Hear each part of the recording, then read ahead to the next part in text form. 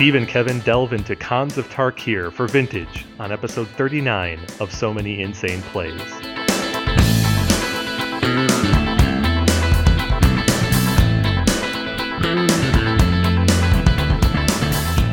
Welcome to episode 39 of So Many Insane Plays, our Khans of Tarkir review. I'm Kevin Crone with Stephen Menendian. Hi, everyone. If you have any questions or concerns, you can tweet us at Many Insane Plays, email us at So Many Insane Plays Podcast at gmail.com, or leave feedback on Eternal Central, MTGcast, or themanadrain.com.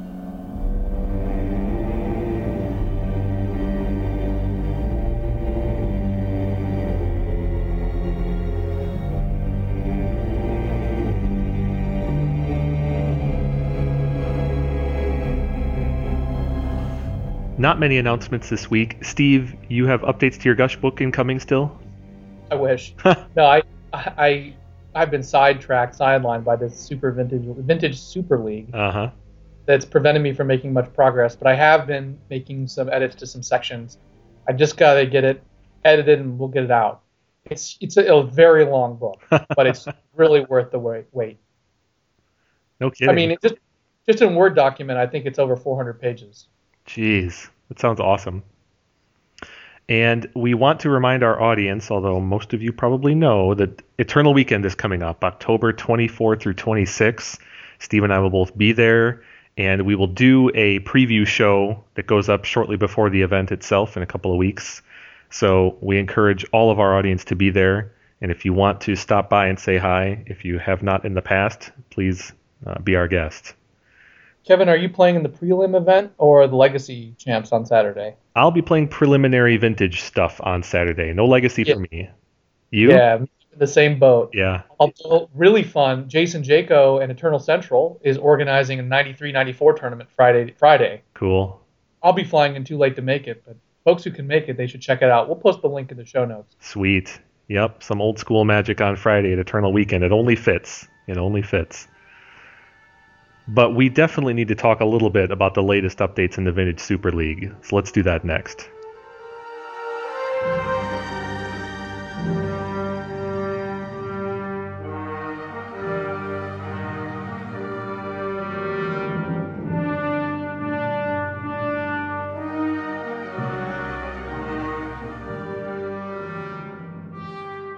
Steve, you just completed what I think a lot of people would call a pretty epic match. Specifically, a pretty epic game against LSV in the Vintage Super League this week. What can you tell us about it? Well, LSV was playing sort of the Mark Lanigra style circa 2012 Vintage Championship Grixis control deck. Very similar to Mark's deck. It might even be a carbon copy, except I think LSV has maybe like a Notion Thief and a Fact instead of two more Jaces. And Deluge makes an appearance. Yep. And I'm playing my sort of standard Rug Delver deck with some heavy metagame adjustments for LSV and Chris Pakula. And actually, we should just invite folks to listen to our last podcast because we talked a little bit about the Vintage Super League. So if they have questions about how it's structured or organized or more details about it, check out that podcast. We got a lot of positive feedback about that, Kevin. It's good material, and it's really, really good content for Vintage. So against LSV, I was playing, like I said, a Rug Delver deck that had maybe 2 or 3 more anti-shop cards than normal in the sideboard and 2 or 3 more anti-blue control cards for Rich Shea and LSV. And I did a decent amount of testing, but basically, by design, my deck is designed to sort of go into a pretty hard control role against blue decks. And against LSV's deck, it's really difficult to seize a strong tempo role. I mean, I can go tempo, but that's just as often trumped by defeated by his trumps. LSV's deck is capable of just winning with very early on with a big Tinker or assembling the Time Vault combo. And when you're a Delver pilot, if you go all in on sort of the Delver plan or the Pyromancer plan, as opposed to trying to assemble a control hand, you can't outrace your opponent assembling a Tinker and forcing it through. Mm-hmm. So it's kind of, in some ways, necessary that you go the control role. And my deck really is capable of doing that for a key reason that's kind of hard to describe. But basically, it has to do with Alan Comer's design principles, going back to Turbo Xerox and the early Grow decks from Ancient Extended.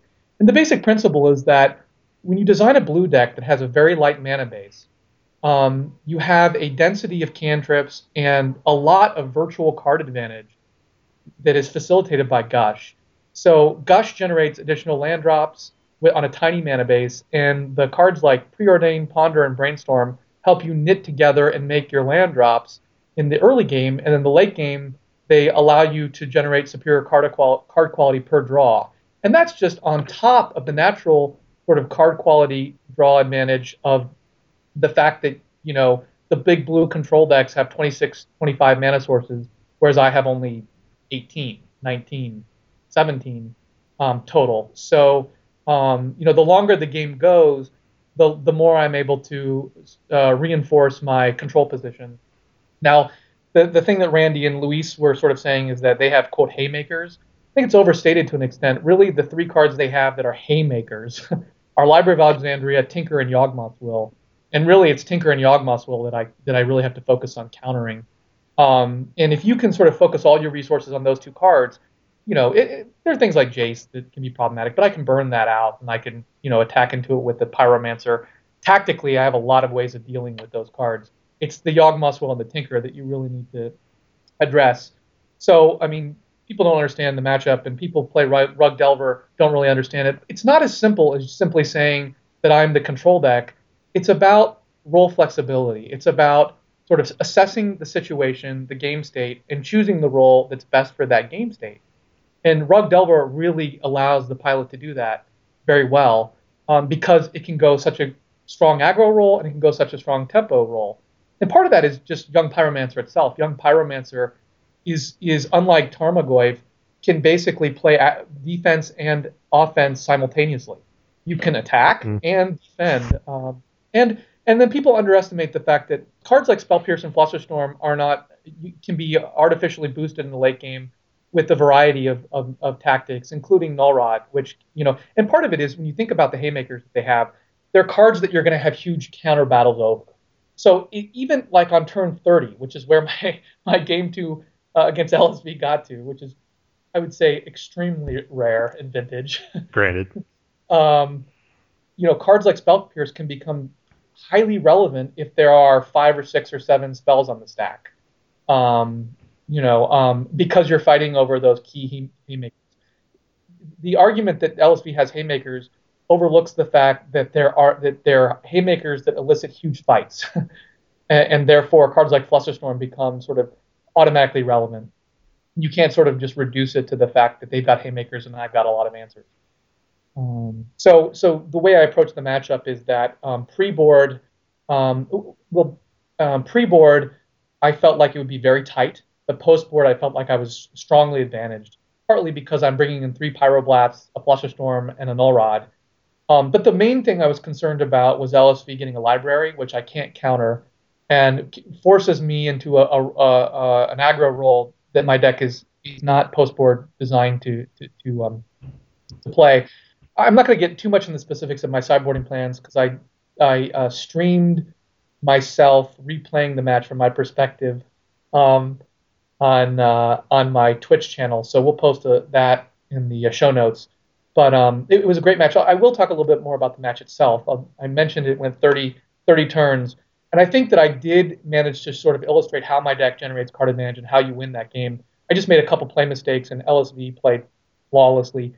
The main mistake I made was I Snapcaster made a Tinker that he played. Snapcaster made in response to a Tinker he played, and I had 2 options in my graveyard for countering Tinker. One was a Flusterstorm, the other was a Pyroblast, and I only played the Flusterstorm because I thought that I had enough Storm. I was counting the Storm. It was like Tinker, Force of Will. It was Tinker, Force, Drain, Snapcaster, were the 4 cards preceding the Fluster. Flusterstorm. And he had 5 mana up, and I knew that. And for some reason, I counted it twice, and I thought I had 6. It would be Flusterstorm would generate one more Storm. So it was just a mental error. So anyway, The main mistake I made was so he played Tinker, I played Force, he Mana Drain, and I snapped Caster Mage, and I selected Flusterstorm, and he paid for all 5, so I had to play the Flusterstorm from my hand. Had I not done that, I would have had multiple things would have gone better for me. I could have had the Flusterstorm for the Yawgmoth's Will at the end of the game. I could have pitched a Flusterstorm to my misdirection instead of the other misdirection, so I could have misdirected the Bolt that he played on either one of my creatures. Mm-hmm. But the other mistake I made, probably there were a couple other mistakes that were a little bit more subtle, but you don't often get into a position where you're afraid of decking. So as many times as I tested the matchup, I never got close to decking. And when I had about 10 cards left in my library, I was afraid of decking, even though I had a Trigon Predator and 2 Pyromancers in my deck and Time Walk. And so I overvalued the Bolt on the Trigon, and I forced it, pitching a card, leaving me with just 1 Force and a blue card in my hand. Had I not done that, I would have been able to stop his Yawgmoth's Will. I believe I would have been able to win because I had in my library of 8 cards Pyromancer and Time Walk and a Bolt. So, if I can just Pyromancer, Time Walk, and they were in the top 4 cards, by the way, as you can see at the very end of the video, I would have been able to Pyromancer, Time Walk, and Bolt his blocker if necessary. And I only have to attack a couple times to win the game. Who's at 15 life. If I can generate even 2 tokens, that's 4 damage a turn. The other thing I could have done is when he bolted the Pyromancer, I did not gush in response to generate a token. And the reason I didn't is because I would have gone from 10 to 8 cards, and my draw step go to 7. But I almost certainly should have gushed there to generate the token. As well, there's a chance I could have drawn a mental misstep. But more importantly, I would have been in a better position to sort of just deploy multiple creatures and then shift to an aggro role, maintaining my double Force in hand.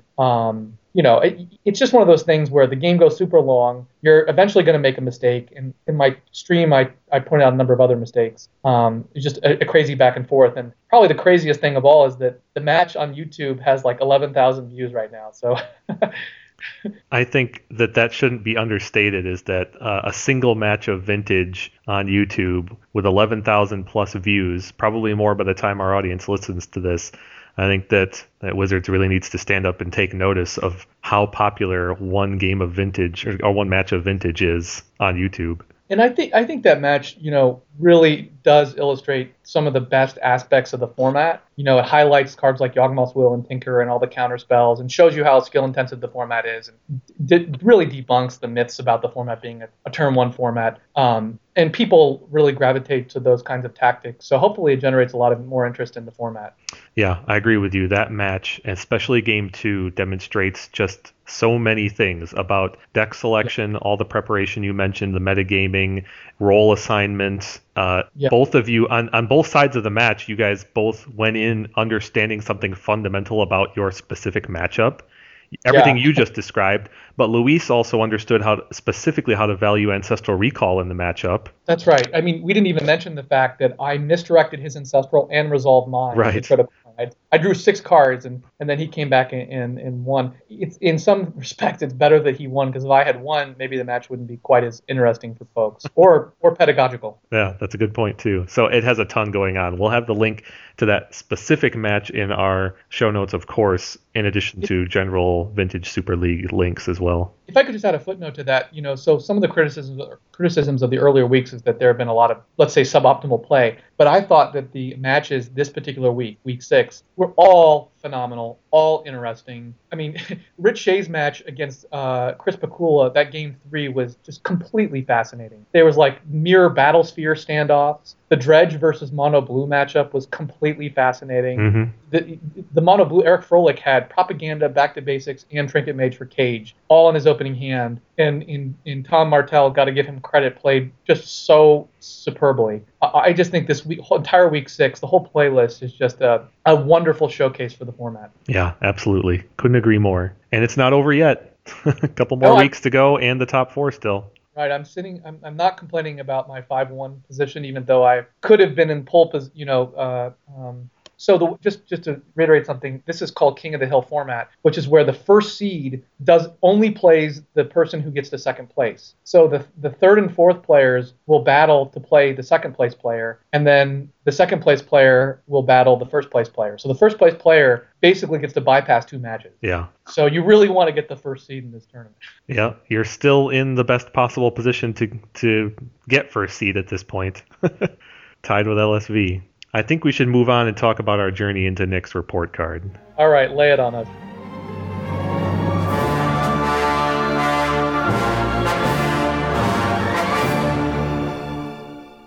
Well, Steve, you should be pleased by this report card because I think my estimation is that you were the big winner of the two of us. I'm actually surprised. Okay. Well, we'll see. We'll see. But it was no big blowouts this time, but we've got some interesting things to discuss.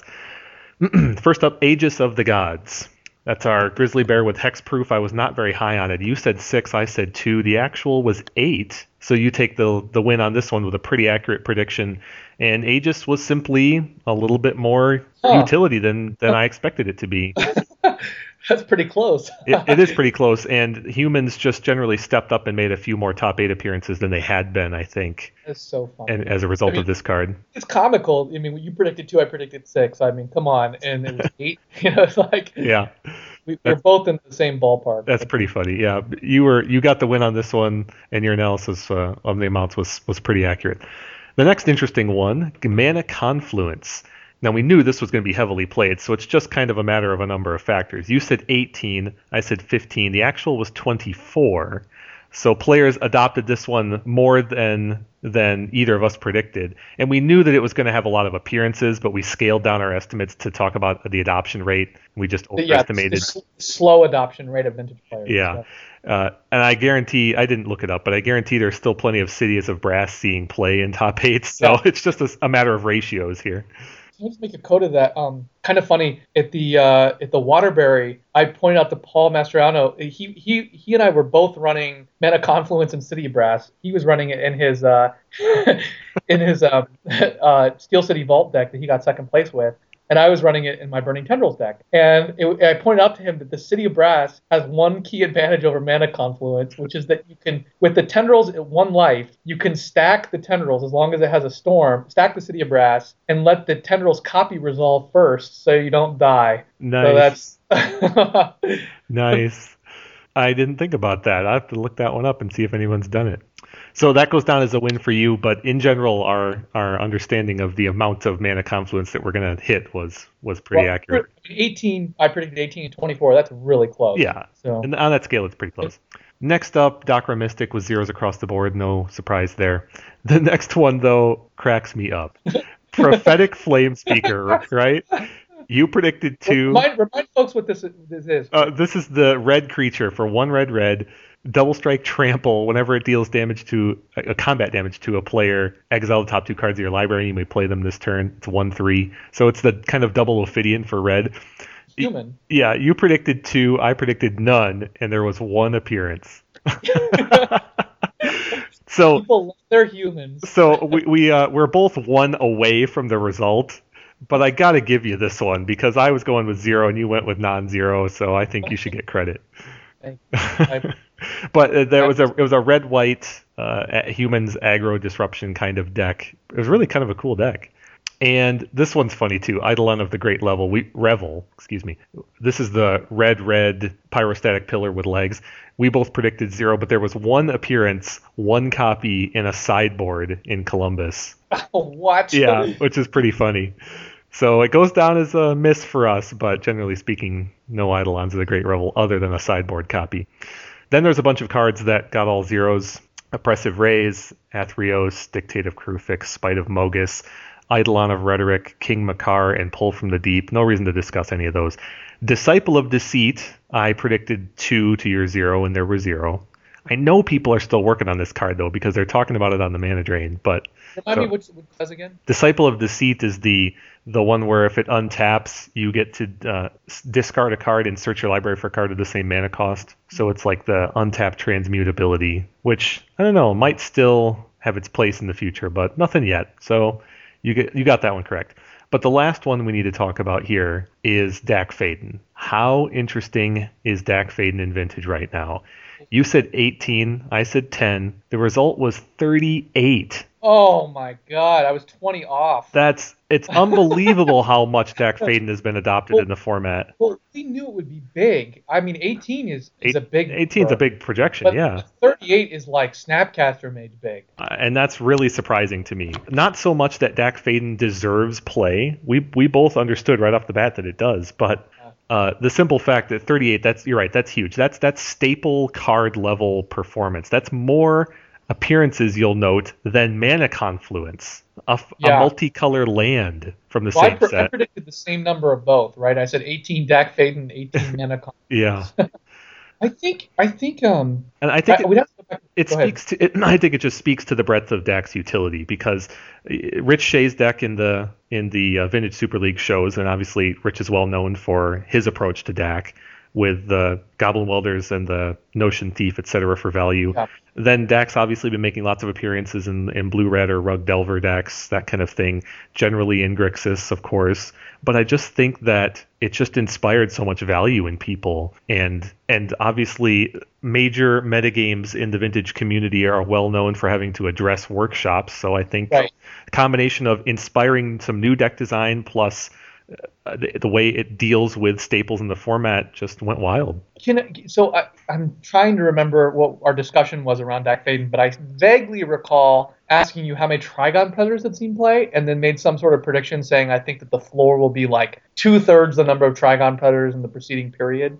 And maybe that's how I came up with my 18 figure. But blue red is probably just a stronger color combination right now than blue green, which certainly partially explains it. But the fact that it steals the artifact immediately and has some of this additional versatility certainly makes it pretty big. I think it was not quite that fast to catch on. I mean, it saw some initial early play, but I think it wasn't like sort of a spike. It was more one of those like slow build up of play if you can visualize the graph. It may be. I mean, we just have a lot of time in this time period. I don't know if that affects that at all, but And I also think that Rich's specific performance in the design with his deck probably inspired some additional appearances too, because it got some notoriety and he had some success, and word travels faster these days with Magic Online. And it just played in so many different kinds of decks. I mean, Trigon Predator is probably slightly more limited. I mean, certainly Trigon Predator can be played in like Delver decks and Rug decks and in like other Gush control decks, Doomsday, stuff like that. But Dak Faden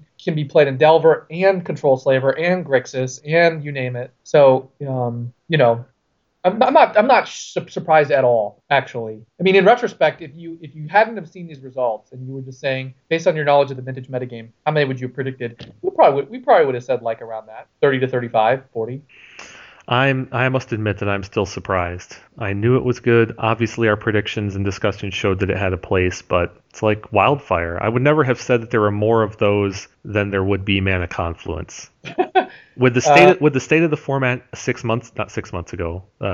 months ago, I would never have guessed this level of performance. Well, I think one big thing is that Dak Faden is often a 1 over a 2 of. True. So that's Mana Confluence. I mean, yeah, it's great, but outside of Dredge and 5-color combo decks, that's true. It is a bit apples to oranges. You're right about that. Well, so that's just an incredible result. I think we need to move on to Khans of Tarkir, and I would bet. Where's our summary? Well, I gave the summary in advance, and again, as I said, I think you're the big winner here. I only won in the heads-up competition. I only won one of the cards we predicted, and then just barely.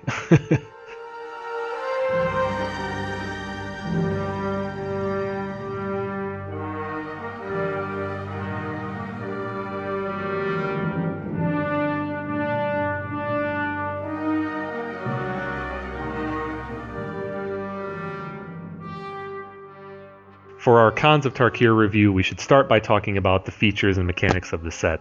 So some new mechanics and some returning mechanics. Let's talk about the returning mechanics, because we've probably discussed them in the past. First up is Delve. Delve is the alternate, or let's say helping mana cost effect, where you can remove or exile cards from your graveyard to pay for, usually, the colorless mana costs of a portion of a card's mana cost. So, for example, a card that we're going to review a little more in a bit is Treasure Cruise, a sorcery for 7 blue. It has Delve, and it says draw 3 cards. So what that means is you can exile some or all of the 7 colorless mana in the mana cost to lower its cost using cards in your graveyard. This is a returning mechanic from Future Sight Time Spiral block, and it doesn't have much of a place in the existing Delve cards in Vintage today, but it's definitely made its place in Legacy with cards like Tombstalker. So, as an effect that can translate cards in multiple zones into mana, I think it's generally very potentially powerful in Vintage. We just haven't had the right card yet. Right, because Vintage is particularly capable of doing that, of sort of translating cards from hand to graveyard. Yeah, you only need to look as far as Oath or Dredge for examples of how you can quickly put cards in your graveyard. Taxian Probe. Yeah, and all the 0 mana ways of doing that in addition. So that's Delve, which we'll talk a little bit more in detail, but I think it dovetails pretty well with Vintage. The other returning mechanic is Morph, which really need not apply in Vintage. Paying 3 mana, even though it's colorless and non-artifact, sadly, to put a creature into play and then pay more mana later to get some kind of benefit is the sort of thing that simply doesn't apply in Vintage. If they make a creature that has Morph and the ability is free to turn it up and it destroys an artifact or does some other Vintage relevant thing, then maybe we'll talk. But that doesn't happen yet. As far as new mechanics go, there's Outlast, which is an activated ability usually for mana, which says mana cost and tap, put a +1/+1 counter on this creature. Outlast only as a sorcery. So that's pretty much a limited only and possibly standard playable ability. Slowly adding +1/+1 counters to a creature need not apply in Vintage. It would only be playable if the creature would be playable without it, which doesn't happen in this set. The next is Raid, which is a triggered ability basically on playing a creature if you have attacked this turn. It's very similar to Bloodlust in the past, where if you've damaged your opponent with combat damage, you get an additional benefit. This ability could be usable in some Vintage decks, but again, the sort of effects they've added to it are not very useful and or they're on generally overcosted creatures. There's no creature in this set, again, like Outlast, that is playable without the Raid ability in Vintage. That would be the threshold, I think, to begin with. It's also hard to reliably trigger this kind of ability because attacking is so sort of inconsistent. Creatures are picked off so quickly that if your opponent sort of smells just the whiff that you have anything that's good, your opponents are going to do their best to prevent you from attacking in the first place. Very similar to our recent conversation about the Inspired mechanic in Vintage. Difficult to land a creature, reliably get it into combat, and then move beyond that. Yeah. Similar. These days, it's to land a creature than to attack with it sometimes. Right. So Raid is even one step more difficult than Inspired is. With Inspired, I said that, of course, because of Cavern of Souls, but yeah. True. Very true. But at any rate, Raid, I don't expect to see any Raid cards playable in Vintage from this set at least. Similarly, Ferocious. Now, Ferocious is another keyword that gives you an additional benefit on a creature or spell if you have another creature in play that has power 4 or greater. This is also similarly very difficult to achieve in Vintage on a reliable basis. There are, as it stands, very few creatures in Vintage that even have 4 power, and things like Tarmogoyf, several of the workshop robots do.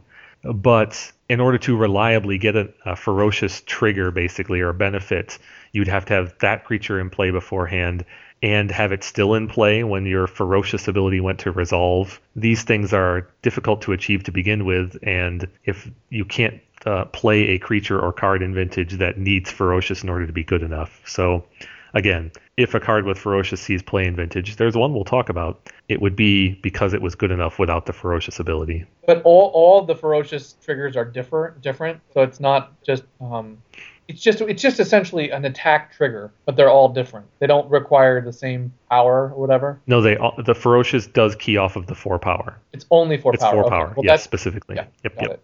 There is, however, one new mechanic in this set that is ostensibly a keyworded version of something we already knew about, and that is Prowess. Prowess, the Jeskai keyword, says whenever you cast a non-creature spell, this creature gets +1/+1 until the end of the turn. And aspiring Vintage fans or players will recognize this ability as similarly the text of Kiln Fiend or Quirion Dryad or a few other Vintage playable creatures that get better when you play multiple spells. Yeah. I mean, they're grow creatures. Like, there are lots of playable. I mean, you can see why this would be Vintage playable. There are a plethora of Vintage playable creatures that are essentially undercosted but grow over time, like Delver and Tarmogoyf and Young Pyromancer, and who grows horizontally, not vertically, and Quirion Dryad, who is the sort of prototype for these kinds of things. And I suppose I have to point out that someone played an ancient, Forgotten Ancient at the Vintage Championship Top 16 last year.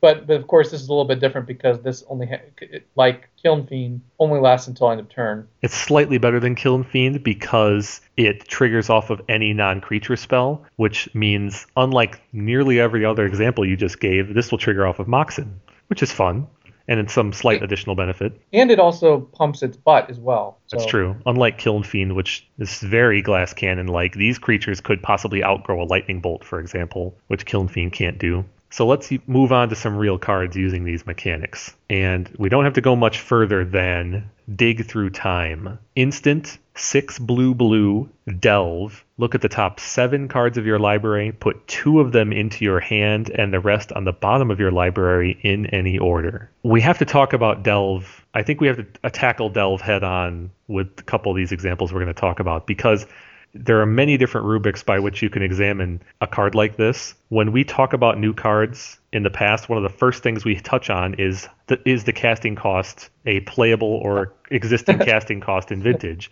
And you can't analyze Delve that way.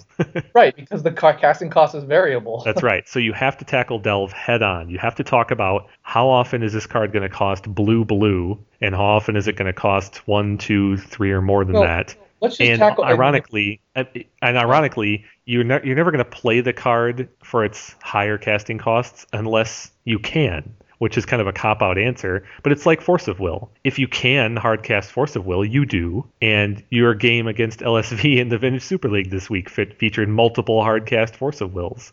So it's not out of the question to say that someone might pay 4 or 5 for this spell at some point in a late game. I think another way of approaching this and evaluating it is we could start. I mean, if it's hard to evaluate the casting cost, or the mechanic, why don't we just start at what it does and just see is that by itself a potentially playable thing, or is that an inherently unplayable thing? That's also fair. Let's do that. So look at the top 7. Keep 2 and stack the other 5, in my opinion, is an incredibly good Vintage effect.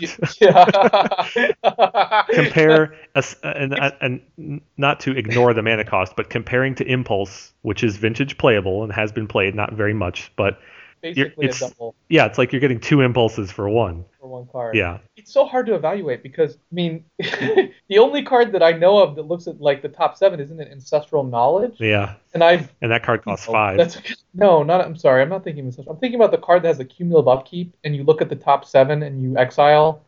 Okay, so there are 2 cards that have very similar titles. Ancestral Knowledge, you're right, is an enchantment that costs 2, but it has cumulative upkeep. You look at the top 10, that's stack it. them, but you don't draw any cards when you cast it. It's just not your card draw advantage, step. but it's not card advantage, but it creates virtual card advantage over time if you can keep it in play. Right. But the card I was thinking of was Ancestral Memories. Look at the top 7 cards, put 2 of them in your hand and rest in your graveyard. So this card is almost exactly Ancestral Memories, except Ancestral Memories puts the other cards in your graveyard, which is legitimately a lot better. But it's also a sorcery, so this is an instant. So if you can delve most or all of the delve cost in this card, it becomes way cheaper than Ancestral Memories and therefore much better. Right. But so what kind of deck would want to look at 7, put 2, right? Most decks that can create the blue in Vintage would want that effect. Right. You would want this effect in Delver or Grixis or Oath. I would think it's fair to say that... What? Any deck that can produce the blue wants this deck card in Vintage? The effect. Oh, the effect, yes. Yeah. I think it's fair to say that there isn't a deck... If this card just cost blue, it would be in basically any deck that could produce blue in Vintage, right? Mm-hmm. With a few corner case exceptions. But Gush decks, Storm decks, Control decks, Aggro Control decks, everyone would want this effect if it was just blue. But it's not just blue. So you have to evaluate then what kind of decks can reliably put as many cards in the graveyard as it requires to make this card cost 2 to 4 mana. Okay, so I think we both are in agreement. This thing is the effect is vintage playable. Hmm. Now let's see. Even though it's very hard to compare, there aren't a lot of analogs. Impulse is not vintage playable right now because it costs 2 mana, Right. just like strategic planning. But Ponder is certainly playable as a 1 mana impulse. So the question is, how much would it have to cost to be worth it to look at 7 and draw 2? I certainly think that 2 mana would be fine. If you can cast this for 2 mana reliably, it would be definitely playable. I The think question is, I think our analysis should compare this card. The next stage then should compare this card to Thirst for Knowledge. right? I mean, you can look at cards like Thirst for Knowledge or Deep Analysis, but I think, yeah, I think Thirst. I mean, the problem is there's a lot of Thirst analogs in a sense. Thirst for Knowledge is restricted, and every other 3 casting cost card, like I don't know, the garbage one that you discard land, Yeah. it's a sorcery, is unplayable. So the gulf is tiny in some respect, but enormous. Enormous in the sense that restricted to not playable is huge, but the sort of actual differences are often tiny that make that difference. Right. Thirst has lots of other inherent interactions with the format, namely vis-a-vis artifacts. Artifacts instead Yeah. of a land. But there are but the yeah. thing is, the artifact interaction with Thirst means that you have to be playing artifacts for it to be maximized, Sure. which is synergistic with the format. What's the card that people were noodling around with for a little bit that has flashback that people were playing like it's like 3 look at the top 4, put one in your hand, flashback and for a bunch of mana. You're talking about Forbidden Alchemy with that costs 2 blue. Look at the top 4, put 1 in your hand, but has flashback 6 black. Yeah. And yeah, that saw a bit of play. It looks at 1 more than Thirst, but you only ever get 1. I think the difference between 1 and 2 cards gained, though, is the reason to compare to Thirst, and it's the reason that Thirst and this card are miles ahead of so many others. But they're both conditional. I mean, so this is conditional on, frankly, getting this down to a reasonable cost.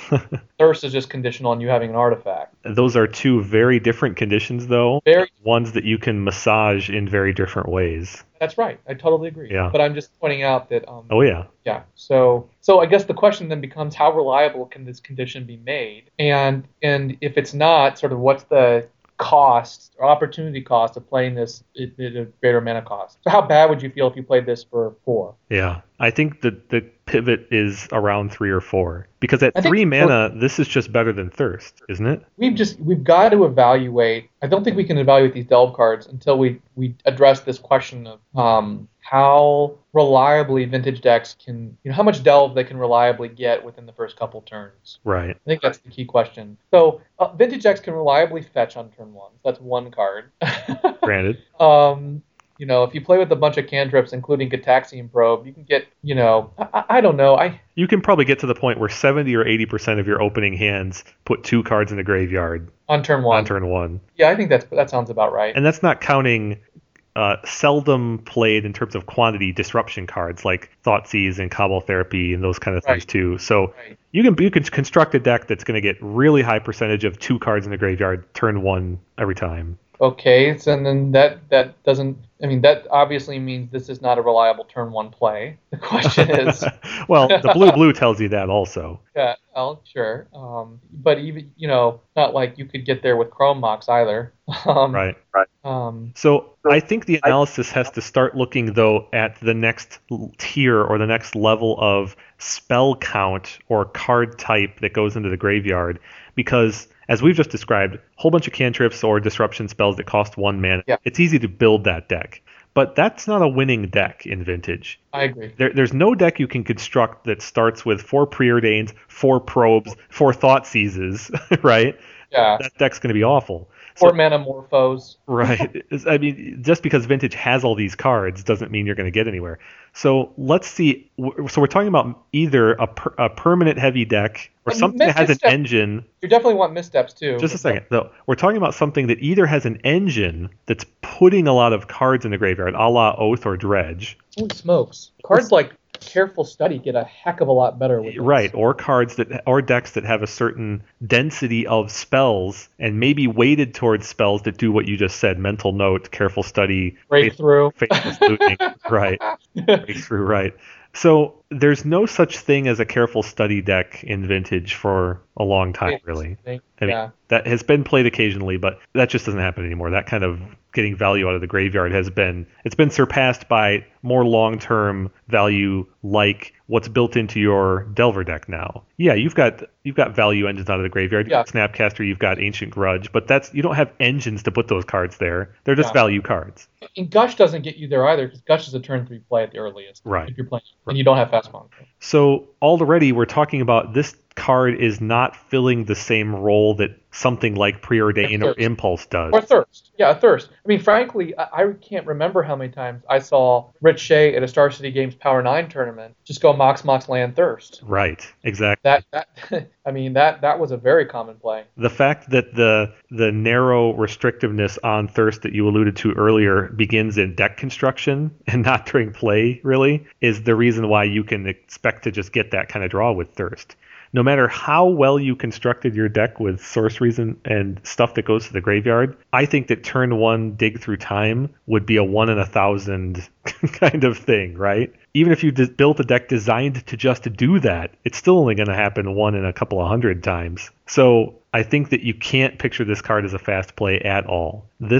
Even though it might only cost 2 mana, you still have to plan for this card to be played on turns 3 through 5, in my opinion. You're not going to build a storm deck or this deck is some kind of or this card is some kind of engine to be the linchpin in your combo. Yeah, this is not a combo engine. Right. Trying to. No, this is a sort of a cumulative value card. A cumulative value card. It's a card advantage thing. It's you want to get to a point in the mid game like Night's Whisper, except you can't reliably play it on turn 1. Exactly. Night's Whisper is a turn 1 play. Yeah.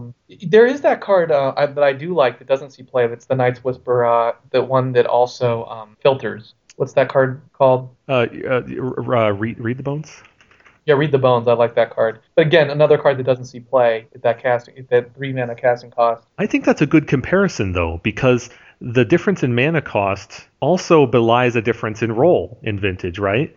One of the reasons why Night's Whisper is seeing some play is because it is so non-conditional. It's so reliably just turn 1, get the value out of it, and move on. Whereas Read the Bones doesn't provide quite the potency or reliability of that, so it shifts roles. As soon as you move later in turns in Vintage, your cards just have to take different roles. Yeah. Like Factor Fiction showing up in various Blue Angels or Bomberman style decks. I think we should deviate from our approach to these set reviews just momentarily and actually tackle Treasure Cruise before we finish our dig through time, or maybe do them in tandem or together. I was going to actually recommend that, but it seemed too radical for our set review methodology. We are old codgers at this point. Yeah, you're totally right though, because these two cards overlap so much in function that it's ironic that all of our conversation about Dig Through Time might just tell us that Treasure Cruise is actually the better card. But I think more importantly, our conversation around Treasure Cruise may illuminate some issues that are difficult to get at directly on Dig Through Time without doing it first in the context of Treasure Cruise. Right. So Treasure Cruise, is definitely getting a lot of play and interest and attention. We need to first elucidate what it is. Treasure Cruise is 7 blue sorcery with Delve that says draw 3 cards. Yeah, that's it. So you have to, yeah. So this is an Ancestral Recall that costs 8, and it's a sorcery. Right, it's a sorcery. It's not a target, so it can't be misdirected. But the critical point is that so already in Legacy, this card has won a major tournament, Star City Games Open in New Jersey, in a Legacy Delver deck. And I think a lot of people are wondering, is this card playable in Vintage Delver? I'm going to just go ahead and say I think the answer is yes. But I want to say that I think that the kinds of Delver decks this goes in are different than the kinds of Delver decks that exist right now. And let me explain sort of what I mean. Mm-hmm. So first of all, I don't think this card goes in a Gush deck very well. I think what's going to happen is I think this card is going to help branch Delver decks in Vintage into different directions. So last year there were 2 or 3 Rug Delver decks that made top 8 of the Vintage Championship, and they all were Goyf based. And I sort of pushed UR Delver, and I had a splash for green with Pyromancer based on Pyromancer and Delver, and that's become very popular. But I think that this card can be a draw engine of a Delver deck, but I don't think it's one that's built around Gush. I think it's one that's much more tempo oriented than the Gush build. And let's unpack this for a little bit. But here's the thing: if you're playing this, you can't put this into my type of Delver deck because, and here's the fundamental problem with it: the key aspect of my Delver deck is role flexibility, right? That I can play the aggro deck against Merfolk, and I can play the control deck against Grixis or Slaver. That you have a lot of role flexibility and you situational role flexibility. So I can switch roles within games, within matches, across matches, et cetera, et cetera. My top premise with this card, my number one contention is that this card actually forces you into a more rigid role configuration. Because if you open up a hand with this, let's say your hand is like land, gush, Flusterstorm, Spell Pierce, and this card, right? You're going to make decisions. Oh, let's say there's a preordain in there too. You're going to make decisions that build your delve more quickly than you would have without this, right? You're going to preordain more aggressively. Let's say you might be more inclined to just hold up the counter magic. Well, you might decide in order to get the delve more quickly, I need to begin cycling through my library with a hand like that. So instead of holding up, say, the turn 1 Flusterstorm or Spell Pierce, you might be more inclined to make the preordain. Now, you could say, well, don't fall into that trap, but then you're not maximizing the value of the card. So what I think this card does is it forces you into a more aggressive posture in terms of cycling and things like that than you would normally want to be in terms of fluid role configuration. And so I don't think this deck is really well suited for my type of Delver decks. Gush is too slow. You want to be able to play a control role. You're just not going to get enough, I think, fast enough cards in the graveyard to be able to reliably use it, even as like a 2-of, a mid or late game. If you get this opening hand, it's going to affect every decision you make. So what I'm suggesting is that I think this is vintage playable, but I think it's going to sort of branch Delver and a set of Delver decks that use this in a different design direction. I think the Delver decks that will use this will be more tempo oriented and more likely, Kevin, to use Wasteland. So I think that let's, before we sort of delve into sort of the specifics, I think that a Delver deck that uses cards like Wasteland, that doesn't use Gush, that uses this as a draw engine or is a 2 or 3 of, and potentially uses cards like Gitaxian Probe, which is really good with Pyromancer, right? I mean, it's good to see your opponent's hand. I think that's the direction of Delver decks with this. So what I'm sort of suggesting on the one hand is that this doesn't just go into existing Delver decks, but more importantly, it sort of calls into question a redesign and a different strategic and role approach. So with that, go ahead. I completely agree with you. I'd like to point out something pretty fundamental you mentioned there. I believe that there's a pretty direct relationship between the value of tempo plays and the value of delve. Because we talked about all the time just simple tempo plays like turn 1 Wasteland. If your opponent plays a land and you waste it, that's tempo neutral. That play is not tempo neutral if you're building toward delve and they're not.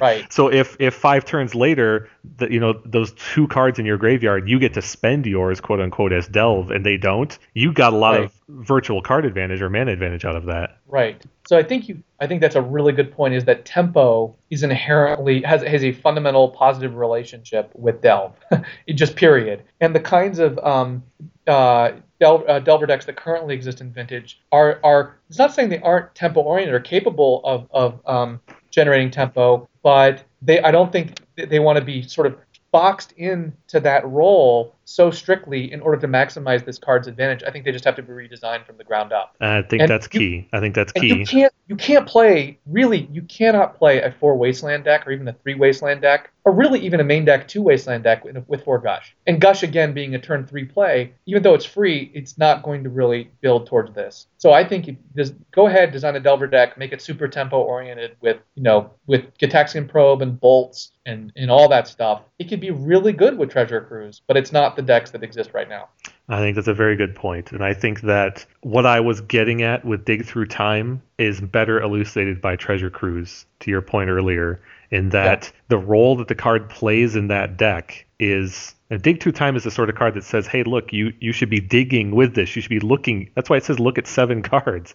I mean, you want to be finding specific things. Yeah. But in Vintage, you need to be finding, quote unquote, specific things pretty quickly, or you want to be later in the game and just getting a value engine. Right. So just to attack another piece of this, because I put a little bit of thought into it. I think 3 mana for this card is fine, right? If you're talking about Treasure Cruise, right? Treasure Cruise. Yeah. Merchant Scroll for Ancestral is a perfectly viable play. We know. Regrowth Ancestral, perfectly viable play. If you can get just 5 cards in the graveyard and cast this, that's going to be plenty of value.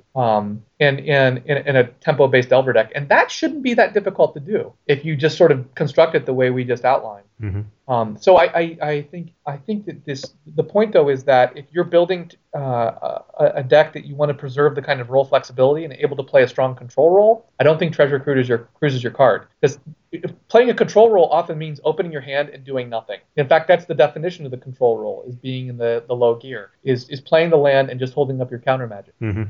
So, and if you're doing that, it means you're going to be a long way off from Treasure Cruise, because your opponent might not play anything for a while. You might be doing nothing, but just playing land and maybe a cantrip here or there. So I'm not sure exactly how that's going to shade our discussion of Dig Through Time, but I think that what it does is it sort of raises the question of role. And I think also I think you made a fundamental connection between tempo and delve, which is important. I find myself wondering. So the blue-red / rug delver lists of today seem like an obvious starting point for where you would want to integrate these cards. And the fact that blue-red delver with 4 Treasure Cruise just won a Legacy Open, I think, points directly to that same effect in Vintage. But Vintage has several other kind of blue-based decks that could utilize one or both of these cards. Yeah. I find myself wondering if the analog shouldn't be to Fact or Fiction. All the role discussions we've talked about, this Treasure Cruise specifically seems like the sort of Fact or Fiction that Blue-Red Delver can play. Because it can't play Fact today. Yeah. At least the Gush builds can't. Now, we might be getting into a deeper discussion here, not that you and I are afraid of that, but I'm just wondering if we have several blue-white style decks, Bomberman or blue-white or Blue Angels kind of builds that can play Fact today, and they've been playing 2 or 3. Yep. I'm just wondering if, well, 2 things now. Do those decks play Treasure Cruise instead? And I don't know the answer to that necessarily. I think that they're not built currently to abuse Delve enough. Those decks typically don't play Wastelands, very many at least, and they don't have a lot of. They tend to be more permanent heavy. They don't have as many spells as a Rug Delver deck does. But there's still a case to be made for the fact that you've got a deck with 8 to 12 counter spells in it and fetch lands and a couple of other. You switch a couple cards over to spells that were permanents before, and maybe Treasure Cruise suddenly becomes more reliably better than Fact or Fiction does. I'm not sure. Yeah. Well, I'm not. I know that there's some blue-white control decks, like you mentioned, that play Fact or Fiction. I think it's very specific reasons for that, though. I do too. And you can't just slot Treasure Cruise in and have it be better. I don't think it works like that in those decks. Right. But I'm just wondering if there's a way you can shift down the spectrum from those blue-white decks toward blue-red Delver and find a waypoint that you're still more like blue-white. So if you can play this Treasure Cruise for 1 mana, it's going to be awesome. 2 mana, very, very good. 3 mana, certainly playable. 4, not ideal. Well, that's 4 mana is the point where there's already an existing card that sees no play. Right.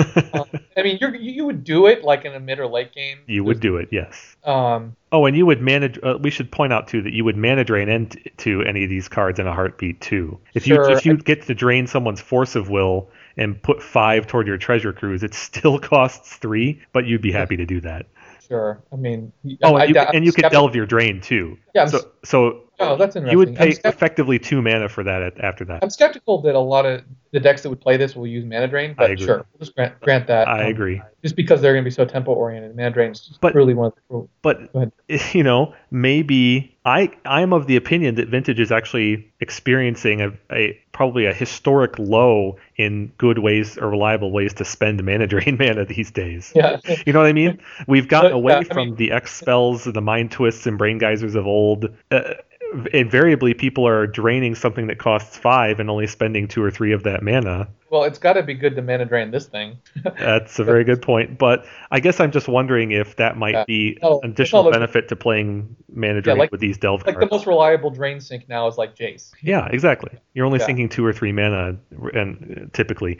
But there just might be an additional synergy between these delve spells and mana drain. So, I mean, Dig Through Time looks to me like the kind of card where you're like looking for an oath and trying to get some card advantage at the same time. Of course, the problem is that you're gonna be able to delve best post oath, so not right. Pre-oath.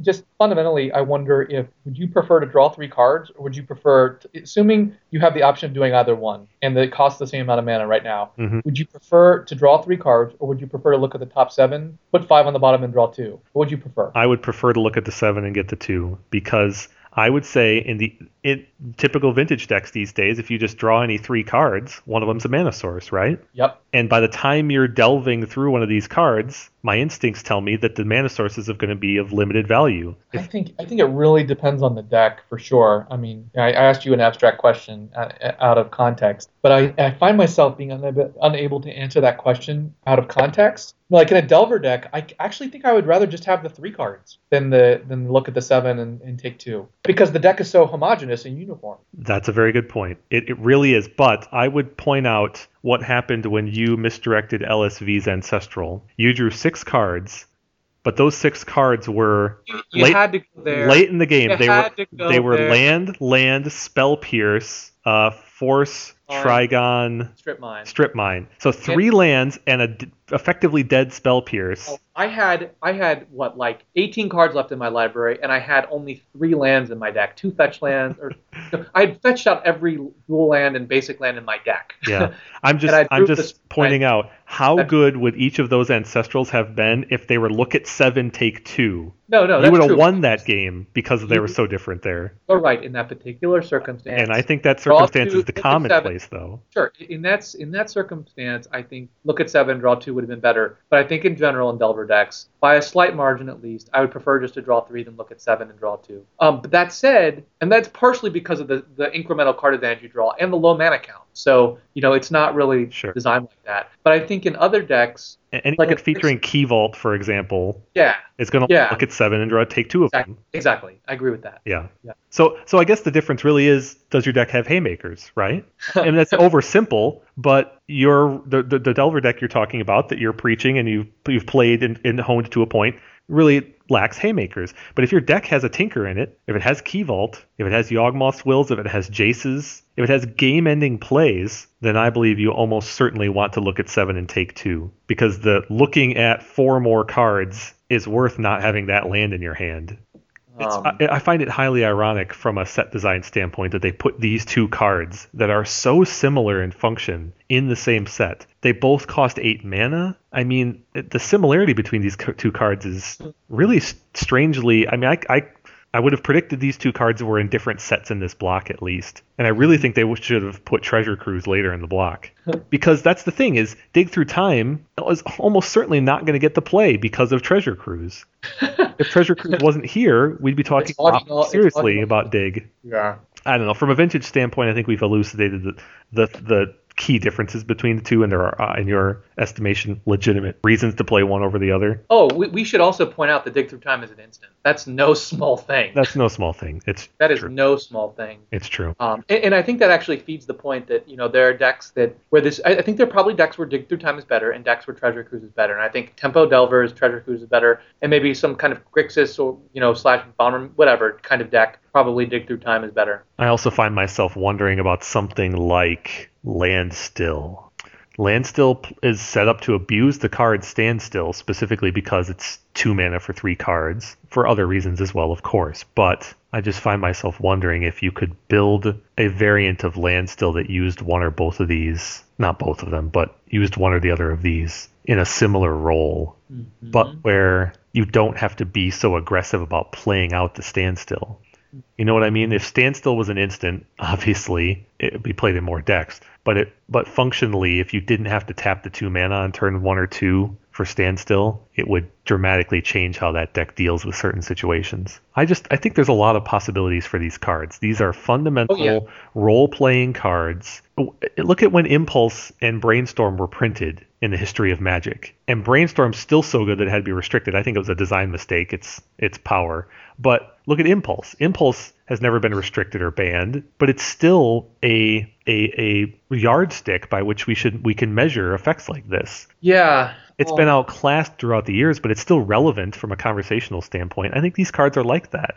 I think we're going to be talking about Treasure Cruise for years to come, I think. Well, your comparison to the fact that you even would mention standstill in this conversation makes me think of the point that we really have an abundance of kind of blue draw engine type cards, and so it's like we talked about fact or fiction, we talked about thirst for knowledge, we talked about gush, Uh-huh. we talked about standstill. I mean, we could talk about cards like thoughtcast and so on and so forth. I mean, that's a crowded landscape. How do these things fit in? It's like, I mean, I certainly see the place for Treasure Cruise in a Tempo Delver deck, but would you play Dig Through Time over Fact or Fiction or Jace? I mean, just it's hard for me to imagine. I mean, Vintage places such a premium on consistency and reliability. Hmm. They're going But to also be power. there's a balance, but I think in the end, power is I really believe that in the end, consistency and reliability tends to trump power in the long run. That's the reason that a deck like Delver can exist in Right, Vintage. exactly. Yeah, it could be that in some abstract sense, Dig Through Time is better, but it's a crowded field for it. Let's let's get down to business and talk about specific decks and what you might cut to play these cards. You've already Okay. touched on Delver, and you've Yeah, already specifically addressed how you think that, these cards are not that's conducive not a with makeover. Gush. That's a rebuild. No, That's I not. know, but Okay. we got to start somewhere, right? Sure, sure, sure. We've already talked about taking a Delver deck, removing the Gushes, making it more tempo oriented, putting the Wastelands in, and playing Treasure Cruise, right? Yeah. That seems like a reasonable deck to start with, and it's going to look a heck of a lot like the deck that just won the Legacy Open, Right. plus or minus a few cards that you can't play in Vintage. We've also talked about a blue-white type aggro control shell similar to Bomberman or Blue Angels that eschews the Factor Fiction in place of one or the other of these. I think that's a reasonable starting point to test. And you probably do need to push more into a spell-based or tempo-based type build to make sure the delve is reliable.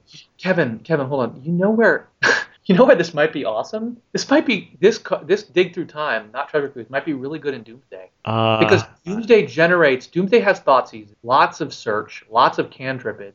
It could. And you can afford to delve one big time. Oh, yeah. And then win proximately after that, because one of the challenges with delve is that it gets the second treasure cruise you draw is significantly worse because you've cast the first. Right. Whereas Doomsday rarely has that kind of challenge. Right. I mean, that's a good point. Is that Dig Through Time and these two cards are going to make it harder to play the next one. So they're probably not four ofs. They were in Legacy though. Yeah. Interestingly. Interestingly, but it's also important to just we should just mention that these cards impact Yawgmoth's will negatively. Very negatively, yes. I think that's a fair point. Doomsday is the sort of deck that has the ability to generate the delve, and it also tactically wants to look at 7 and keep 2. But it's something you can do on someone's end step. Yeah. So it's like Fact or Fiction, but it's better because you get to look through 7 and take 2 and bin the rest. So it generates. It seems like this could be really good in a Doomsday deck that has maybe a little bit more celerity, more of the maybe a little bit more duress type effect. Maybe one more ritual. Yeah, something like that. Because ritual plays quite well with delve. Definitely.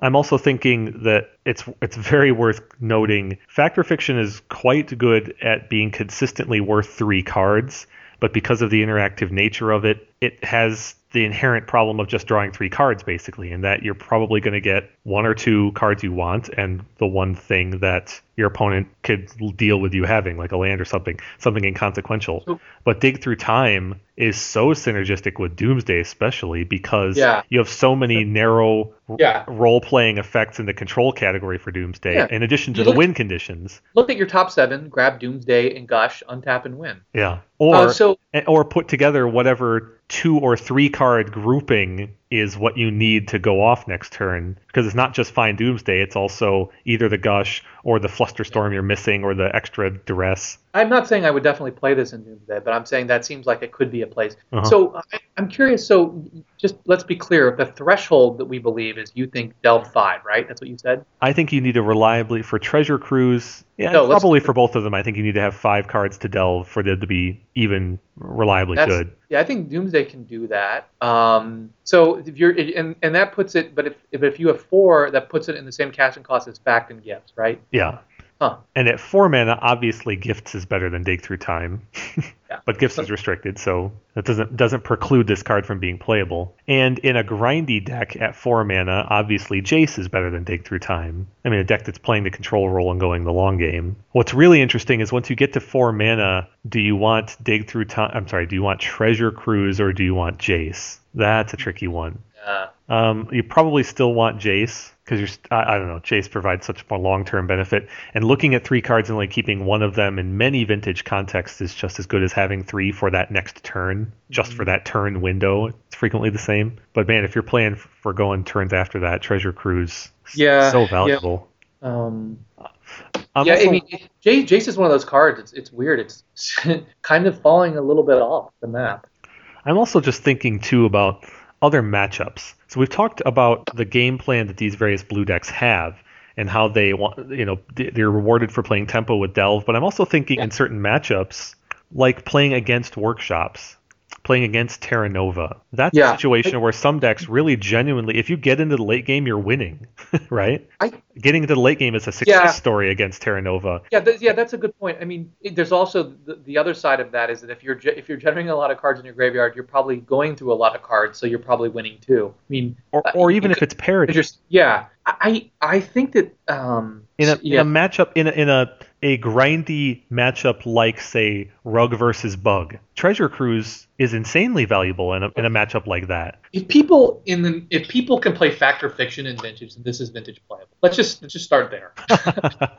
So, and I'm not talking about Treasure Cruise. I'm talking about Dig Through whatever. Okay. I already said I thought Treasure Cruise was playable. Yeah. I actually think this card could see play in those Fact or Fiction decks instead of Fact or Fiction as well. Mm-hmm. And I mean, they have so many of these cards that they bend quickly. Like they run like Misstep and Plow and Spell Pierce. It's not Spell Pierce, Spell Snare. Yeah. They run a lot. Like some of those decks have like 4 Spell Snares. Mm-hmm. No, I definitely think that those blue-white decks. I mean, heck, some of them are running what is that, Magus of the Future.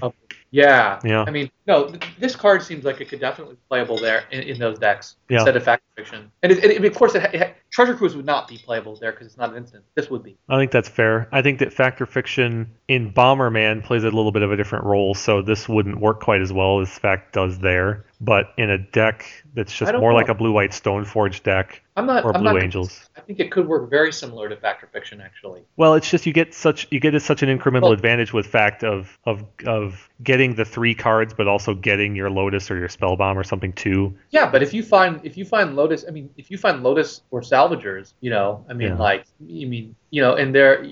it's just virtual card advantage you get with Fact that you wouldn't get with Dig. That's all. I think seeing 7 cards is huge in the deck, and we talked about cards with decks with Haymakers. So true, very true.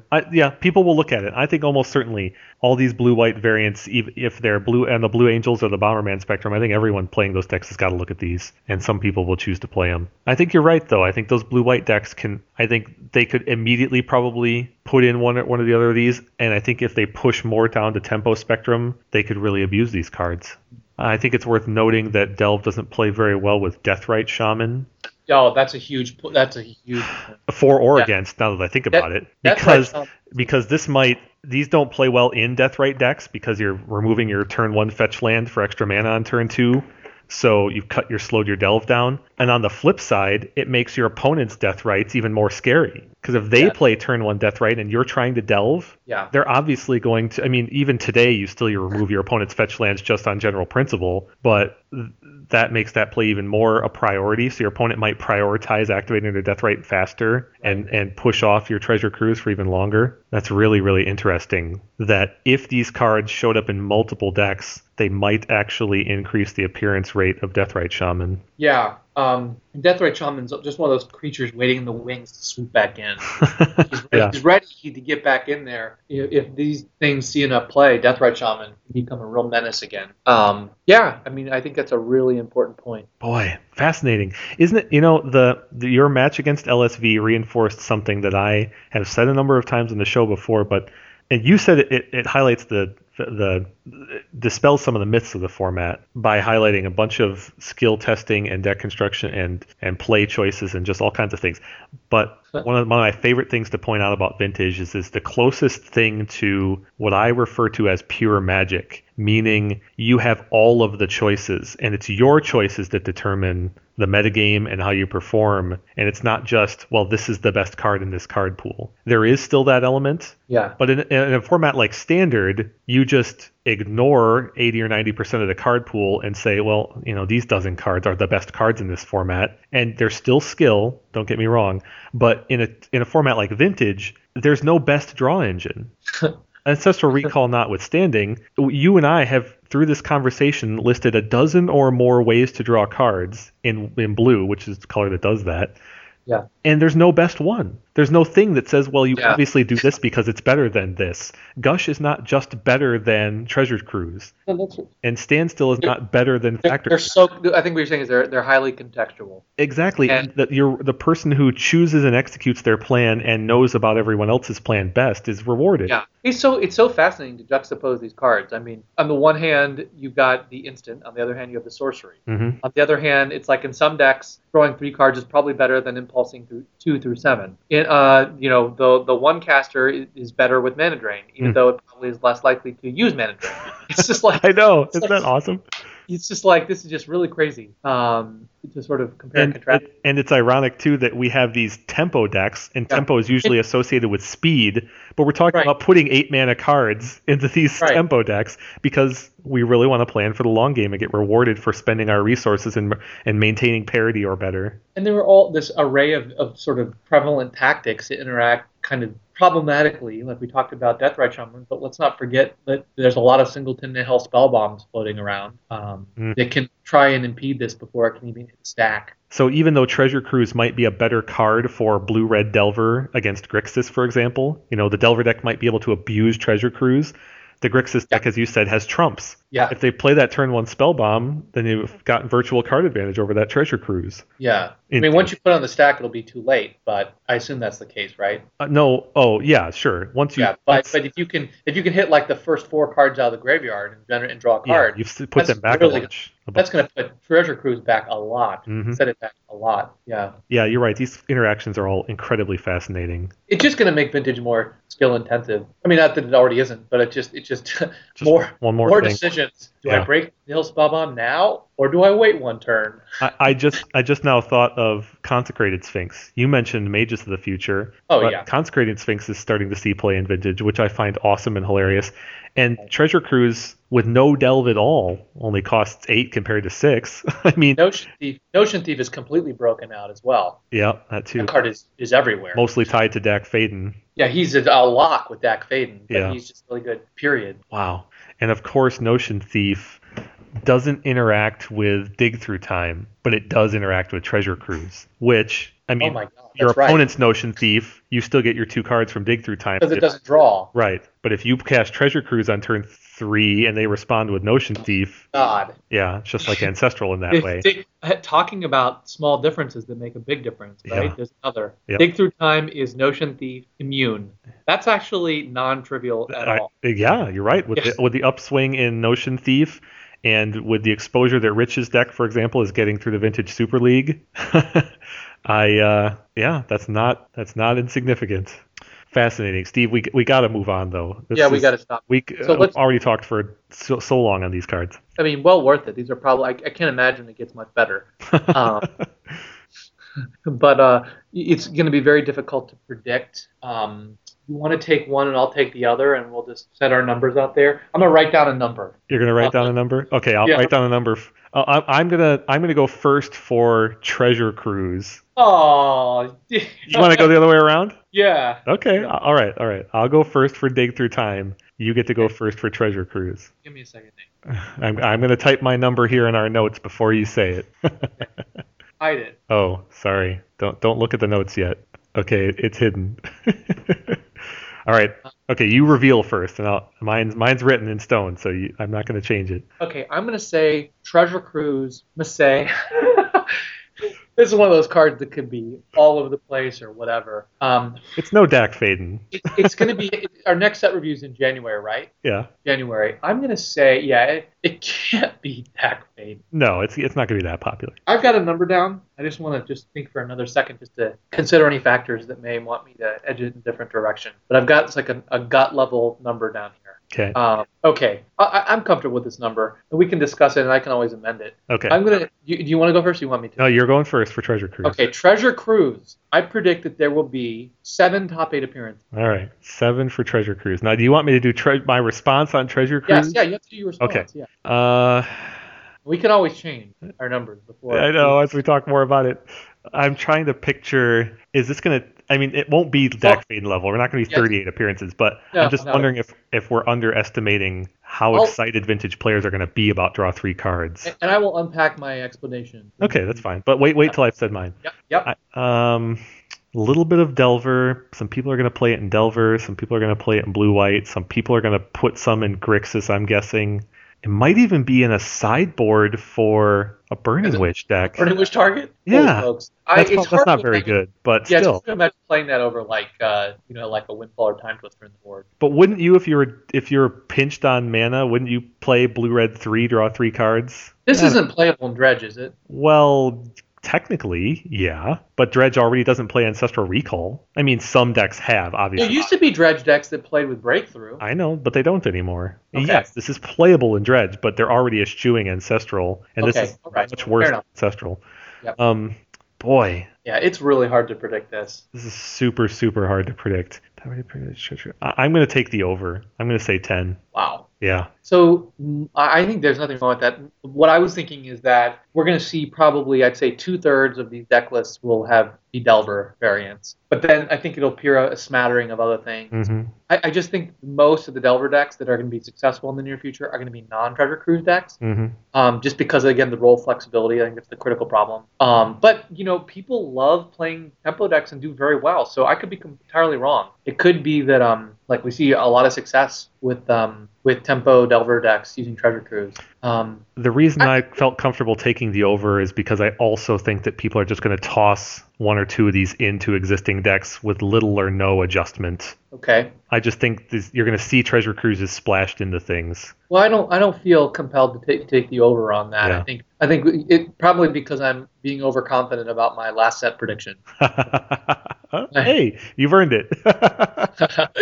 All right, the number I wrote down for Dig Through Time was 4. Huh. I think it's going to be less popular than Treasure Cruise, but still played because of the various situational advantages that we discussed. And I'm comfortable saying that it could be that Dig Through Time is actually the superior card in the long term for other reasons. Yes. But I believe that Treasure Cruise will invigorate people more, especially because of the Legacy Open. I feel like we're on a long enough time frame that Dig Through Time potential superiority could manifest more quickly. Okay. Also, the Magic Online metagame influences that too, now that you mentioned it. I'm going to look and see how many Factor Fictions have seen play in the last month. I'm going to use that to make my decision. Without having researched it just yet by myself, I'm going to say not very many. Let's see. Last month was September.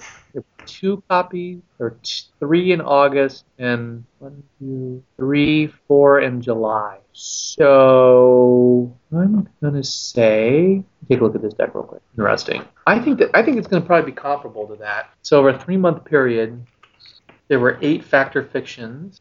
Oh boy.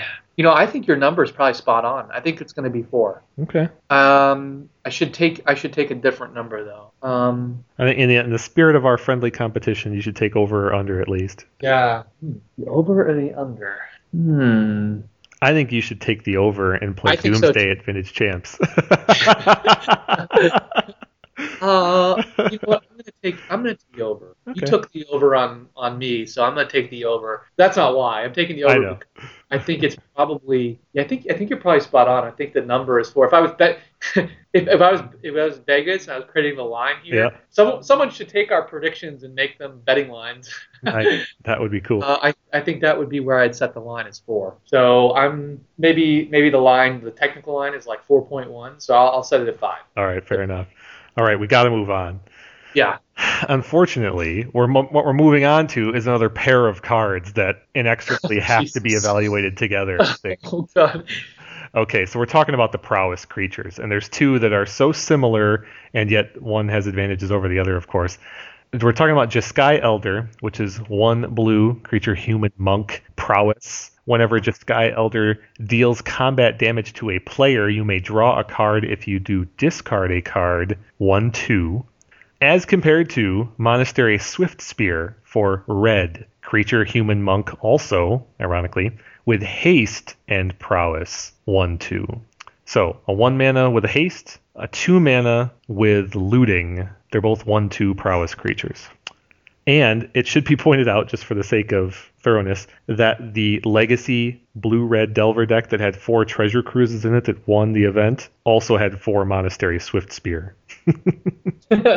in addition to Delvers and Pyromancers. So, Steve, you obviously have a long and storied history with grow creatures. We've talked at length about growing vertically versus horizontally. The most recent good example was Young Pyromancer, which somewhat revolutionized the grow creatures by growing horizontally. These prowess creatures clearly grow vertically, a la Quirion Dryad. And they do so only temporarily, a la Kiln Fiend, but they're a little more flexible than Kiln Fiend, and they have better bodies to start with. I mean, Monastery Swiftspear, in my opinion, is a straight upgrade from Kiln Fiend. 1 mana and haste. I mean, that's a pretty good upgrade. That's like almost turn 1 kill kind of upgrade. Obviously, that's pretty unlikely. And also, the Jeskai Elder, as compared to Kiln Fiend, has a whole lot more control roll or role reversal kind of benefit, given the fact that it has that looting ability. So even if you can't storm someone out with Jeskai Elder, you still get some virtual card advantage by looting. So there's just tons to unpack here. God. Just tons to unpack. Oh, also, the fact that Jeskai Elder is blue is somewhat revolutionary. Yes. This is the first blue grow creature we've had. They've all been either green or red. No, that's not true. Delver is technically a grow creature. Oh, well, it doesn't actually grow, though. It does. It goes from 1/1 to 3/2. It grows 1 time by 2 power. It's a very important growth. You're right. It's not irrelevant, but I don't count that as a grow creature. But you're welcome to. The simple fact is, though, is that turn 1 Jeskai Elder could just be turn 2 kill in the right kind of configuration with Gush Bond. We got to start somewhere, right? These mana costs are clearly playable. At 1 or 2 mana, red and blue respectively, they're clearly playable.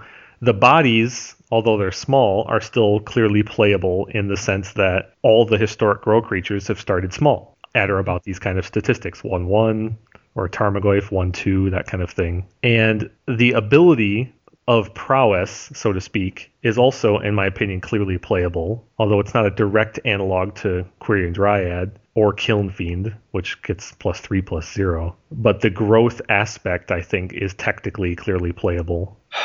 But these guys, so the Monastery Swiftspear, which is much cheaper and faster, doesn't go as efficiently as Kiln Fiend, obviously.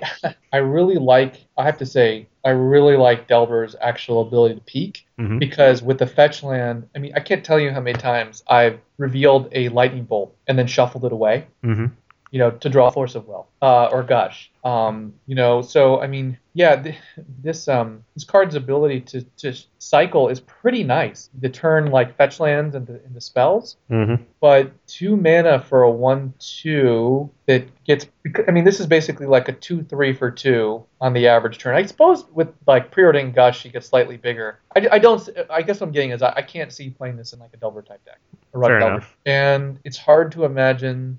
Because it seems like it fills more closely to the Tarmogoyf role, which you were on the record for eschewing. Yeah. Well, I think we had an extensive discussion of Pyromancer versus Tarmogoyf at some point. But I also think it's worth pointing out that modern Delver decks, although they have many elements of the Grow decks, they lack the fast bond. They lack the combo kill. Well, yeah, they don't have fast bond because they don't have Yawgmoth's Will. Right.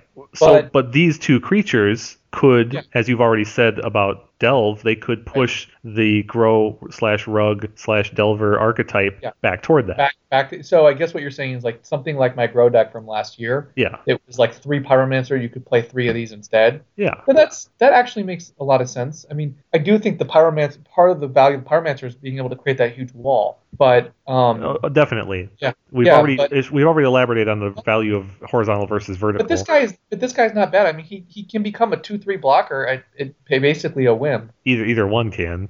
Yeah, sorry, either one. And we're dealing with these together. Yeah. Boy.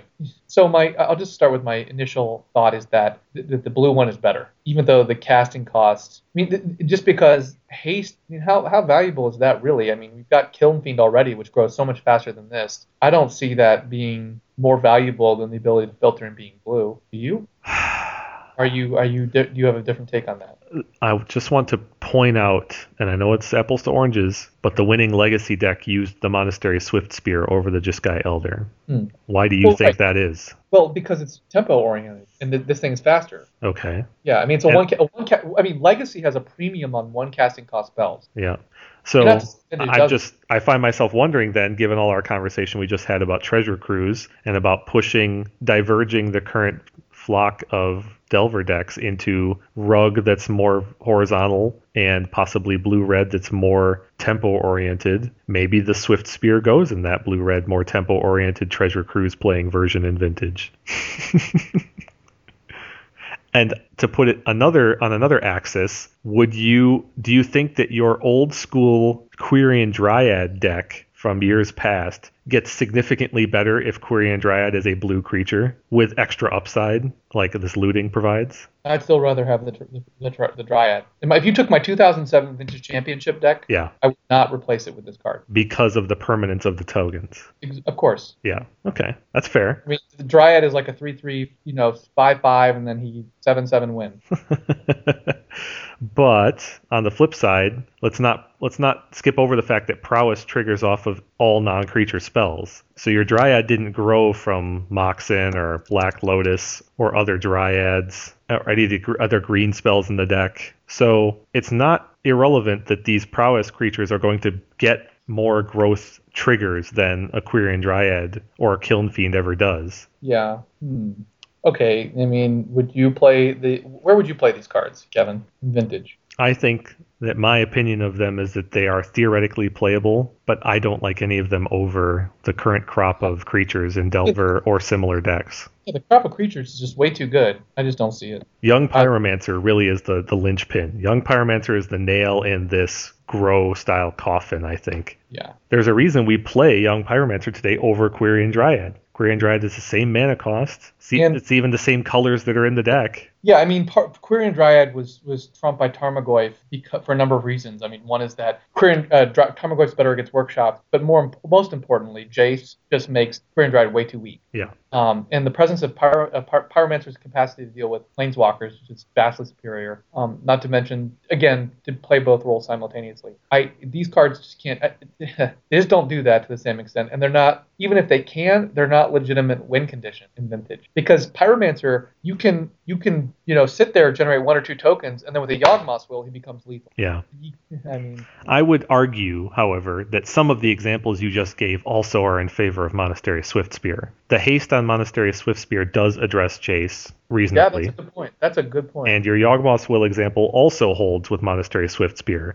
I would challenge you that you could probably win from no board and Yawgmoth's Will about as reliably as you could from having a Dryad in play plus Yawgmoth's Will. So you go this on turn 1, and you play a Gitaxian Probe. You've got and you bash them for 2. But then on the next turn, you maybe only do get to bash them for 1 because you're holding up a Flusterstorm plus Force of Will. But then a turn after that, you maybe get to wasteland them, play a Mox and pump this. I don't know. If you forced a spell on their turn, you didn't get a value out of the prowess so much. But by turn 3, maybe you're casting Treasure Cruise and playing a Mox and hitting for 3 again. What did they play the Swiftspear? They played the Swiftspear with Pyromancer, but they played it over Delver? Is that what they played it over? No, the creature base was 4 Delvers, 4 Swiftspear, 4 Pyromancer. Fascinating. That was those 12 creatures. It's the Grow team.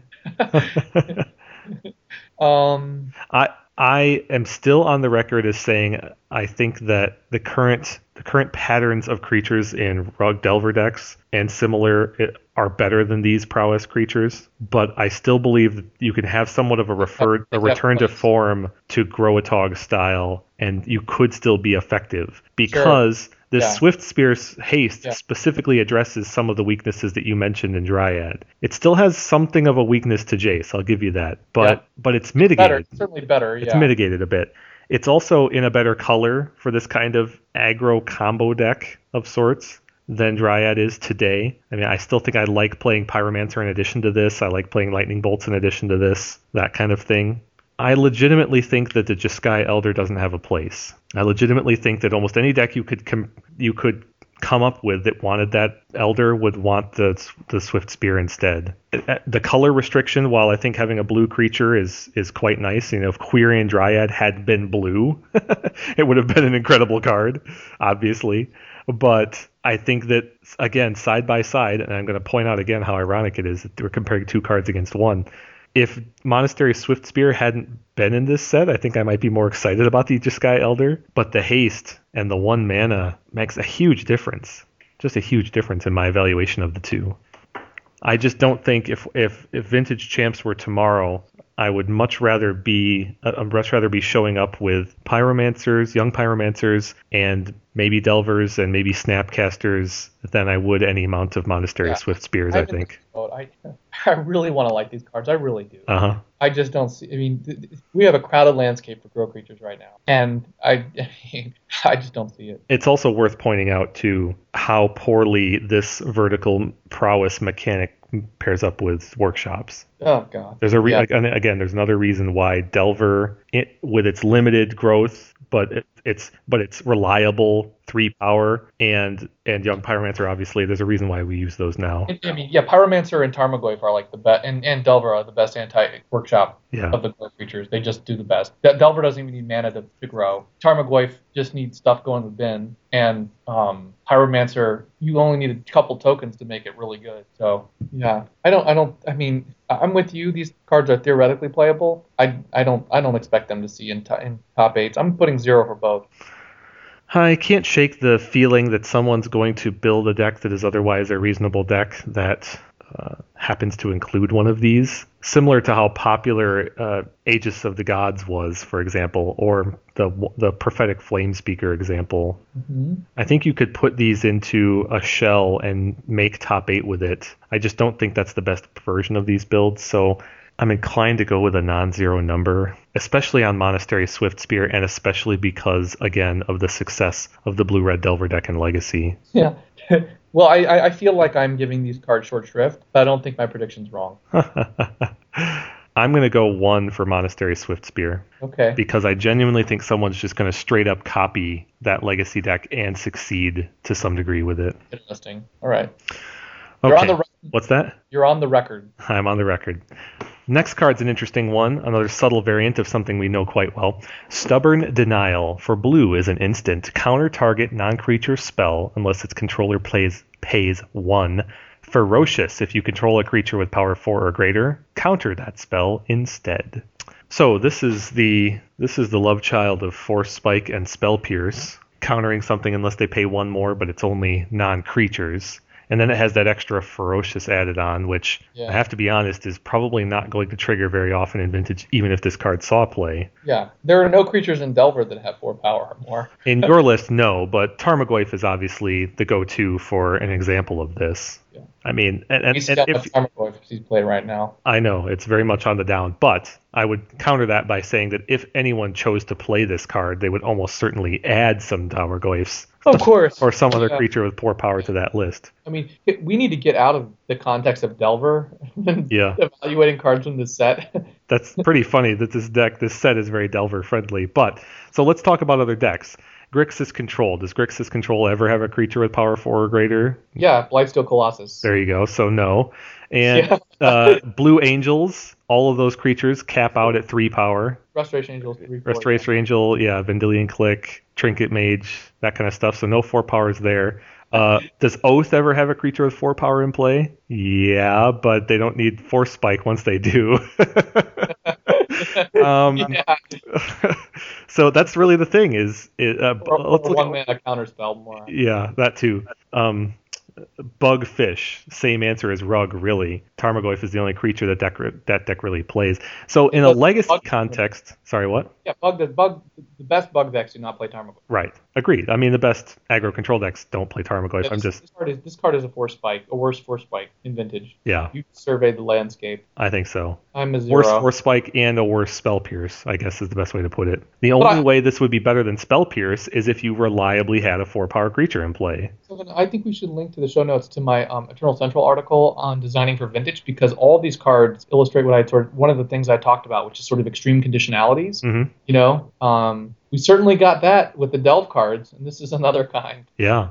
I do not. I think we're both going to say zeros for this stubborn denial. But to your point just now, I do not want to imply that this card is badly designed or this is a bad card by any stretch. It just so happens that even in a format that heavily features creatures these days, as we've observed a lot in the last few years, vintage decks, vintage games commonly include creatures. It's just there's a pretty big gap between 1 and 2 power and 11 power. Yes. That's kind of the way the vintage landscape is. The only other decks that have stuff in between there are workshops, and workshops don't play 1 mana counter spells that aren't mental misstep. Okay, zeros for stubborn denial. Now let's talk about an interesting one. The Jeskai Ascendancy. This card costs blue, red, white. It's an enchantment. Whenever you cast a non-creature spell, creatures you control get +1/+1 until end of turn. Untap those creatures. Whenever you cast a non-creature spell, you may draw a card. If you do, discard a card.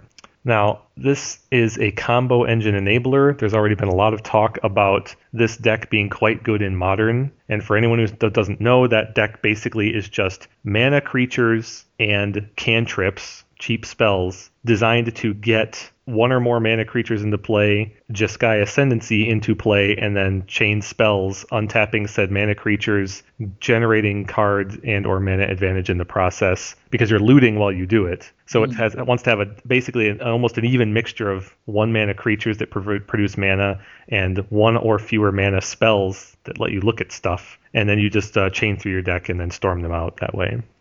All of those cards are clearly available in Vintage as well. There's not too much more that Vintage does that you can't do in Modern in these capacities. Obviously, things like Time Walk and Ancestral are an upgrade, but in a deck that a combo that hinges on playing a mana creature and then untapping and playing a combo engine, I think obviously it has an uphill battle in Vintage. That said, we've seen Elves make top 8s in Vintage. Almost anything goes in Ohio, right? Yeah. So we would be remiss if we didn't touch on a combo engine enabler such as this that's readily built in Vintage, but also not very good. Steve, there's plenty of second and third tier combos in Vintage. You think there's any value in this? You think there's any value in putting together a deck that just has this effect in addition to what it already does? Oh, God. Well, isn't there another card like Glimpse besides this? What's the other one? And there's also Skullclamp in the format.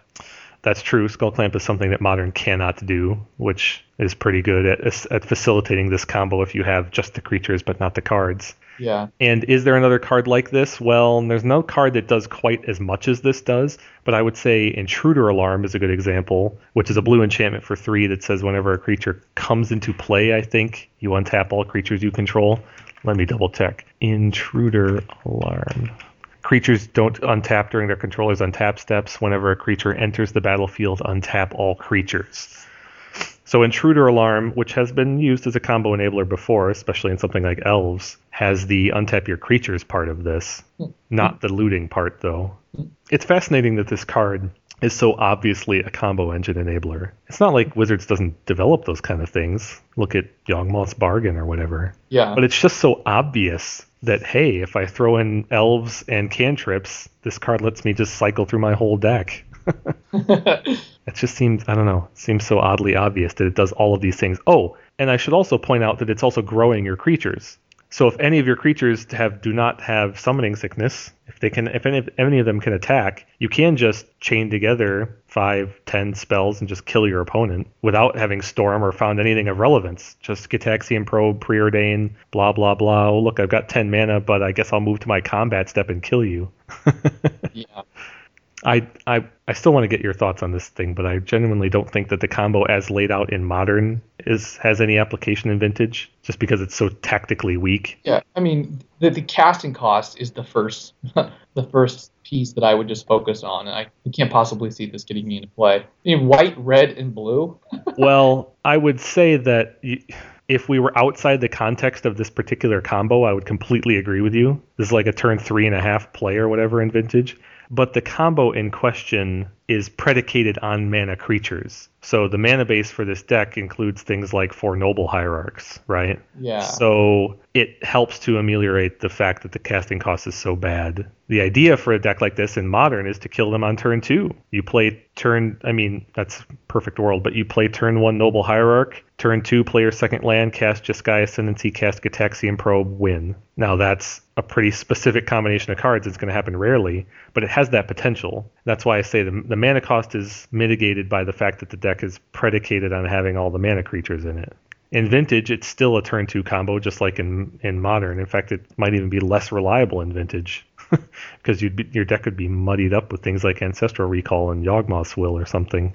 Mm-hmm. And Force of Will. In Modern, it's going to be much more streamlined because it has to be and it can be. Well, yeah, I don't see it. It seems like every other set review, we invariably end up talking about some kind of engine card that could be built into a potent deck, Goldfish-wise, but is just too fundamentally weak to the features of the format. Force of Will is a big one, but this combo deck could play Force of Will. But obviously, workshops are a problem. You're not going to chain together spells if there's Sphere of Resistance in play, or any number of other things, namely Chalice of the Void. So you would have to invariably water this deck down to the point where it wouldn't be nearly as reliable, which is why the only reason I think this card could see play is if it could be grafted into an otherwise good deck that featured these kind of creatures and spells. Mm-hmm. And there simply isn't such a deck. The only mana creature that sees any play in Vintage is Deathrite Shaman and aforementioned Noble Hierarch. And those are good cards, but a deck that does this is going to require a threshold of those cards. And also Deathrite Shaman doesn't facilitate this combo because it can't be repeatedly tapped for mana. So while Noble Hierarch is a Vintage playable creature, I don't think there's any other way that you can graft this into an existing deck. I'm going 0 on Jeskai Ascendancy. Yes, I think we spent enough time on that card. Let's talk about Ugin's Nexus, and I don't know if I'm pronouncing it correctly, if it's Ugin or Ujin or what. 5 mana, legendary artifact, which I like already. If a player would begin an extra turn, read Vintage, that player skips that turn instead. Hold on, Steve was laughing. That player skips that turn instead. So if a player would begin an extra turn, they don't. If Ugin's Nexus would be put into a graveyard from the battlefield, again, read Vintage, instead, exile it and take an extra turn after this one. So, aspiring Kuldotha Forgemaster players out there, how would you like to simultaneously disable your opponent's Time Walk and Time Vault combos? Yes. And then, when it's convenient for you, take an extra turn? Yes. And if they try to destroy it, take an extra turn. Yes. I'm going to let's just do this. Kevin, look up the number of Forgemaster decks in the last couple months. This seems to me like it's a very strong one-of in that deck. At least as a sideboard card, if anything. I just searched for Forgemaster's results, and it looks like there's roughly 1 billion of them. No, seriously. In September, Forgemaster made 4 top 8s. In August, 5. In July, looks like 10. Forgemaster is a consistent performer, even though it is not necessarily the most popular workshop deck at any given moment these days. So how many in September, August, and July? 4 to 10 across those months. And September probably wasn't fully reported as of this time, so it's probably more like 6 to 10 through that time period. I'm going to predict that half of them will play one of these. Yeah. That's going to be my number. So about 25 to 30 appearances would suggest somewhere around 12 to 15 using your calculus, I think. Yeah. A very reasonable approach, in my opinion, and a good starting point. Would any deck other than Forgemaster play this card?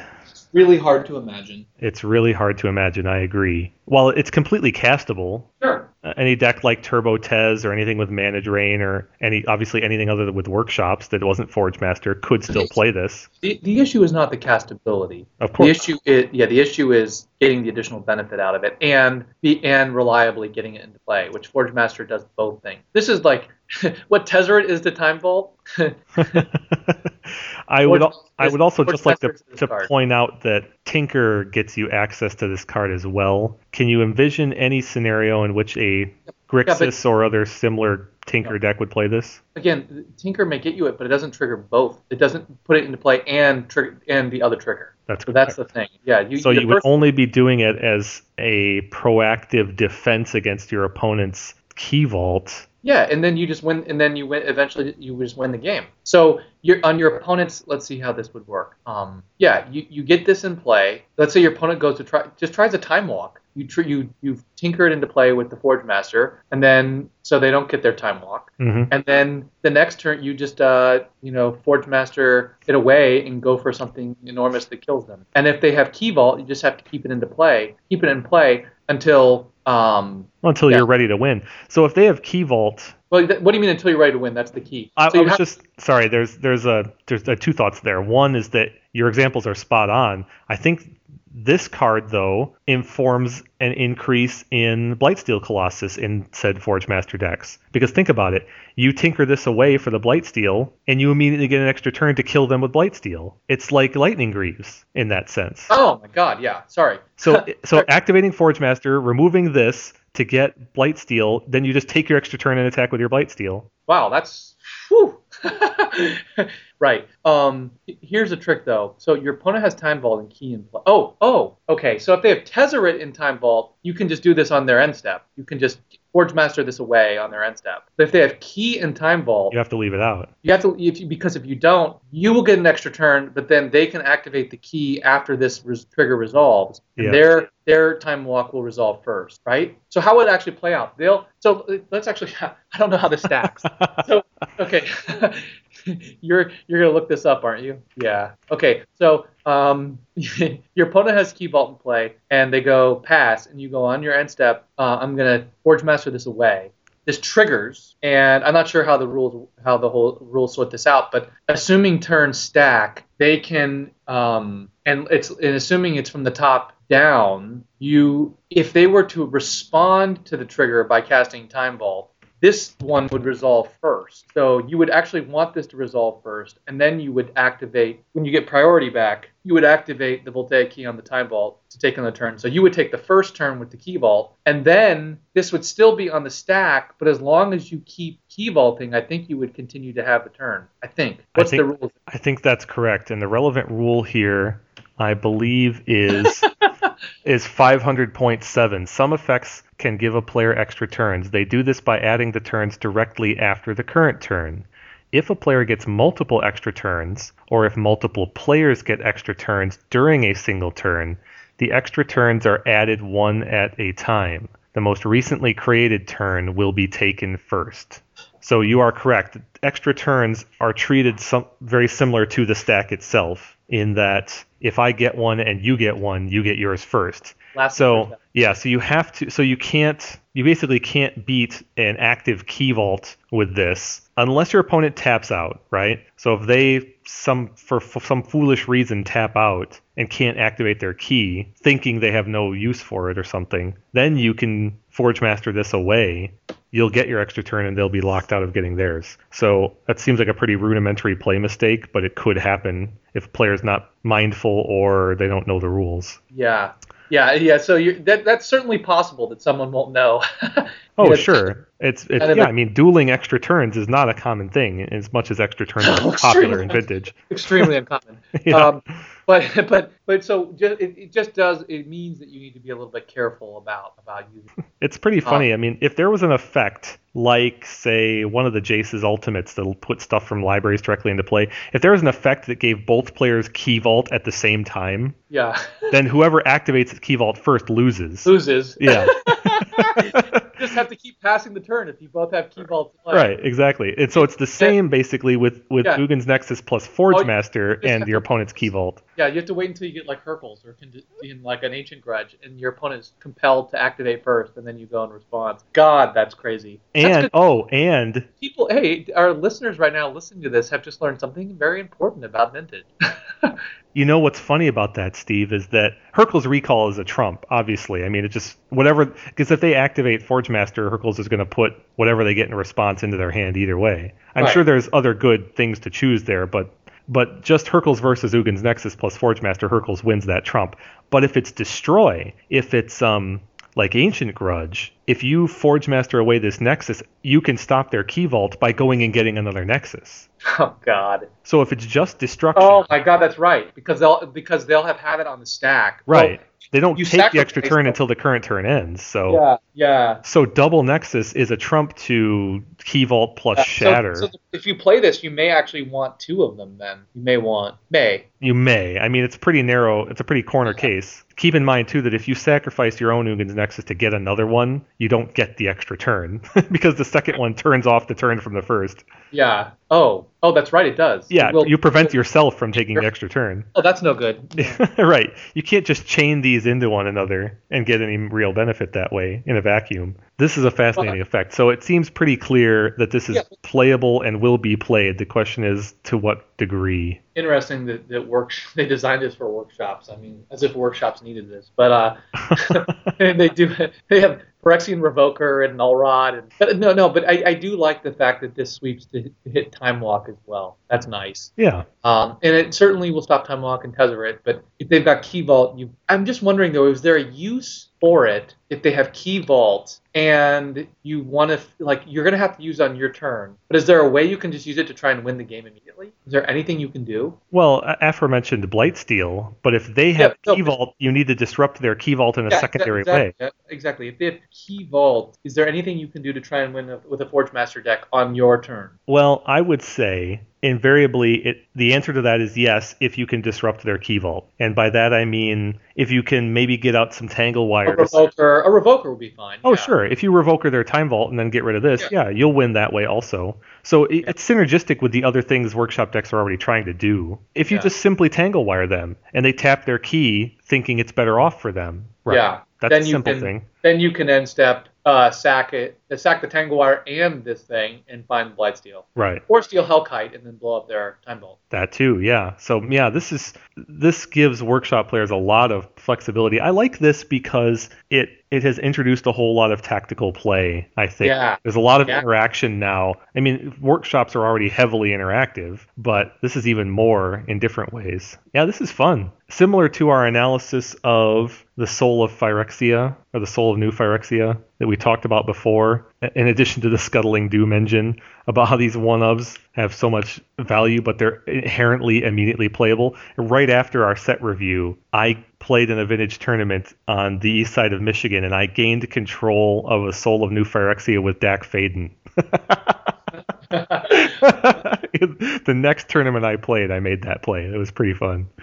But I think it's prediction time. I mean, there's a lot more you could say, I guess, about Ugin's Nexus, but obviously it's playable. It's just a matter of how much. Well, I said, 12.5. I'm going to take the under. I'm going to say 10. Okay. You think fewer than half of Forge Master players, just slightly, are going to choose this? Yeah. I think it's anywhere in that range. I think it's a safe option. I think one of the things we haven't discussed specifically is that, and you hit on it already, Revoker already plays this role vis-a-vis so is disrupting. Nullrod. Yeah, and Nullrod. Forge Master doesn't use Nullrod, but they would have Revoker. So if you want to stop your opponent's Key Vault, you still have the ability to do it in a standard list. Yeah, it's nice. It's nice to be able to do this at instant speed, though, against Time Walk too. Well, the same thing applies to Revoker, though. If your opponent Revoker's not an instant speed play. Oh, you're right. It is via Forge Master. It is. It's functionally the same at stopping Key Vault as this card is. This is the only card, except that it's not comparable to Lightning Bolt. This is the only card in the game that can stop a resolved Time Walk from operating. I'm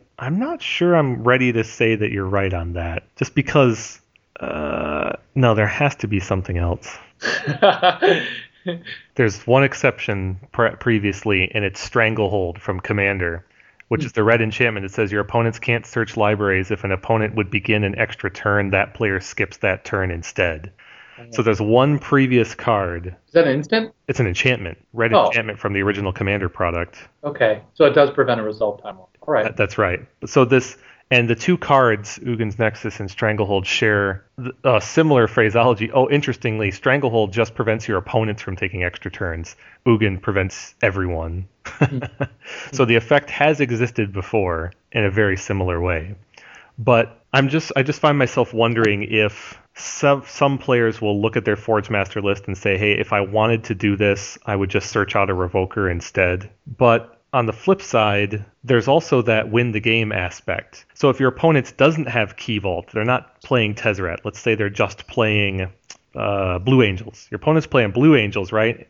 They let you have a Forge Master, but they're disrupting you in other ways maybe such that you don't know exactly what you could get. But you can see an opening on their end step where they've tapped down to some low amount of mana, and you say, aha, I Forge Master out my Ugin's Nexus, untap, Forge Master my Ugin's Nexus and the Blightsteel, take my extra turn and kill you. You know, it's Ugin's Nexus provides proactive value in addition to just defending against Key Vault and Time Walk. It's a way to kill someone somewhat out of the blue. Now, you could argue that, well, if you have Blightsteel in your list, you have that same benefit anyway. But I'm just thinking that there's one extra benefit. There's corner cases where surprising your opponent will be the difference, and maybe it's just the utility against Time Walk. It's just value. It's just value. Maybe that's it though. Is that you're playing against Bomberman, and they're ahead on board, except you've got Forge Master, but they've got Bob and some cards in hand, and they, rather than keep up mana drain, they just say, oh, my opponent's playing Workshops, I should take this Time Walk to get another land drop, right? Mm-hmm. So they just cast Time Walk, whereas they've got control of the game otherwise, and you bring out this in response, effectively countering their Time Walk and allowing you to untap and Blightsteel them. And they need that time walk to win. Right. If they tap out of their they draw their whole deck. No, if they tap out of their Hurkyl's Recall or Swords to Plowshare mana to play Time Walk, you can get one over on them. So this provides proactive corner case examples as well, better than just beating Key Vault. I don't know, I'm kind of 50-50 on this one. We talked about things like Soul of New Phyrexia, where it provided corner case trumps to something like Ancient Grudge, for example. I'm just wondering if... Are you going to go 0? No, I'm not going 0. That's the thing. I'm just looking for additions to your rubric of a certain portion of Forge Master decks are going to play this. I think a certain portion of them will play it just by default because it's of the value it provides. I'm wondering if there isn't more proactive value than we're giving it credit for. I'm wondering if it won't turn up in 70 or 80% of Forge Master decks. Fair enough. But I think that's counteracted by the fact that a lot of people will just look at Revoker and say Revoker is a more efficient version of this effect. Yeah. I'm inclined to take the under. What was the number you said again? 10? Yeah, I'm inclined to take the under. And I'm not just going to go 9 either. I'm going to go 6. Fair enough. I think enough players will interpret this as simply too cute. I think it could be devastating to get this thing out. But I mean, you're losing a lot of permanents in the process. But you get an additional turn. So yeah. I mean, this thing is going to be lethal if you play this against Time Walk. Just lethal. Oh yeah, that's what I think. I mean, it's such value against the card Time Walk. I just don't know if it's good enough otherwise. It actually makes playing Time Walk kind of dangerous. It's like Notion Thief for Time Walk. You're right. It's like Notion Thief for Time Walk. That's awesome.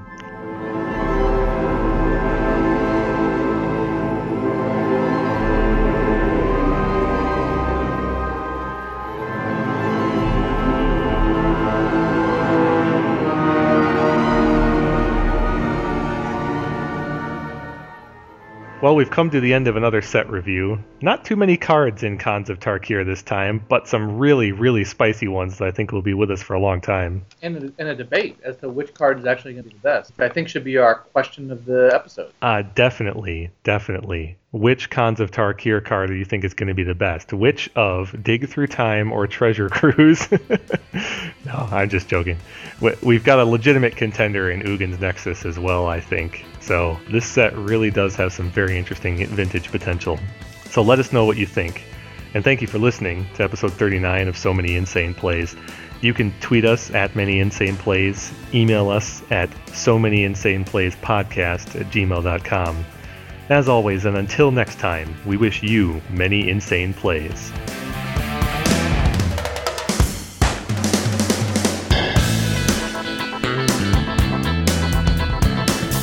Bring it, it's not Jace Protective Game!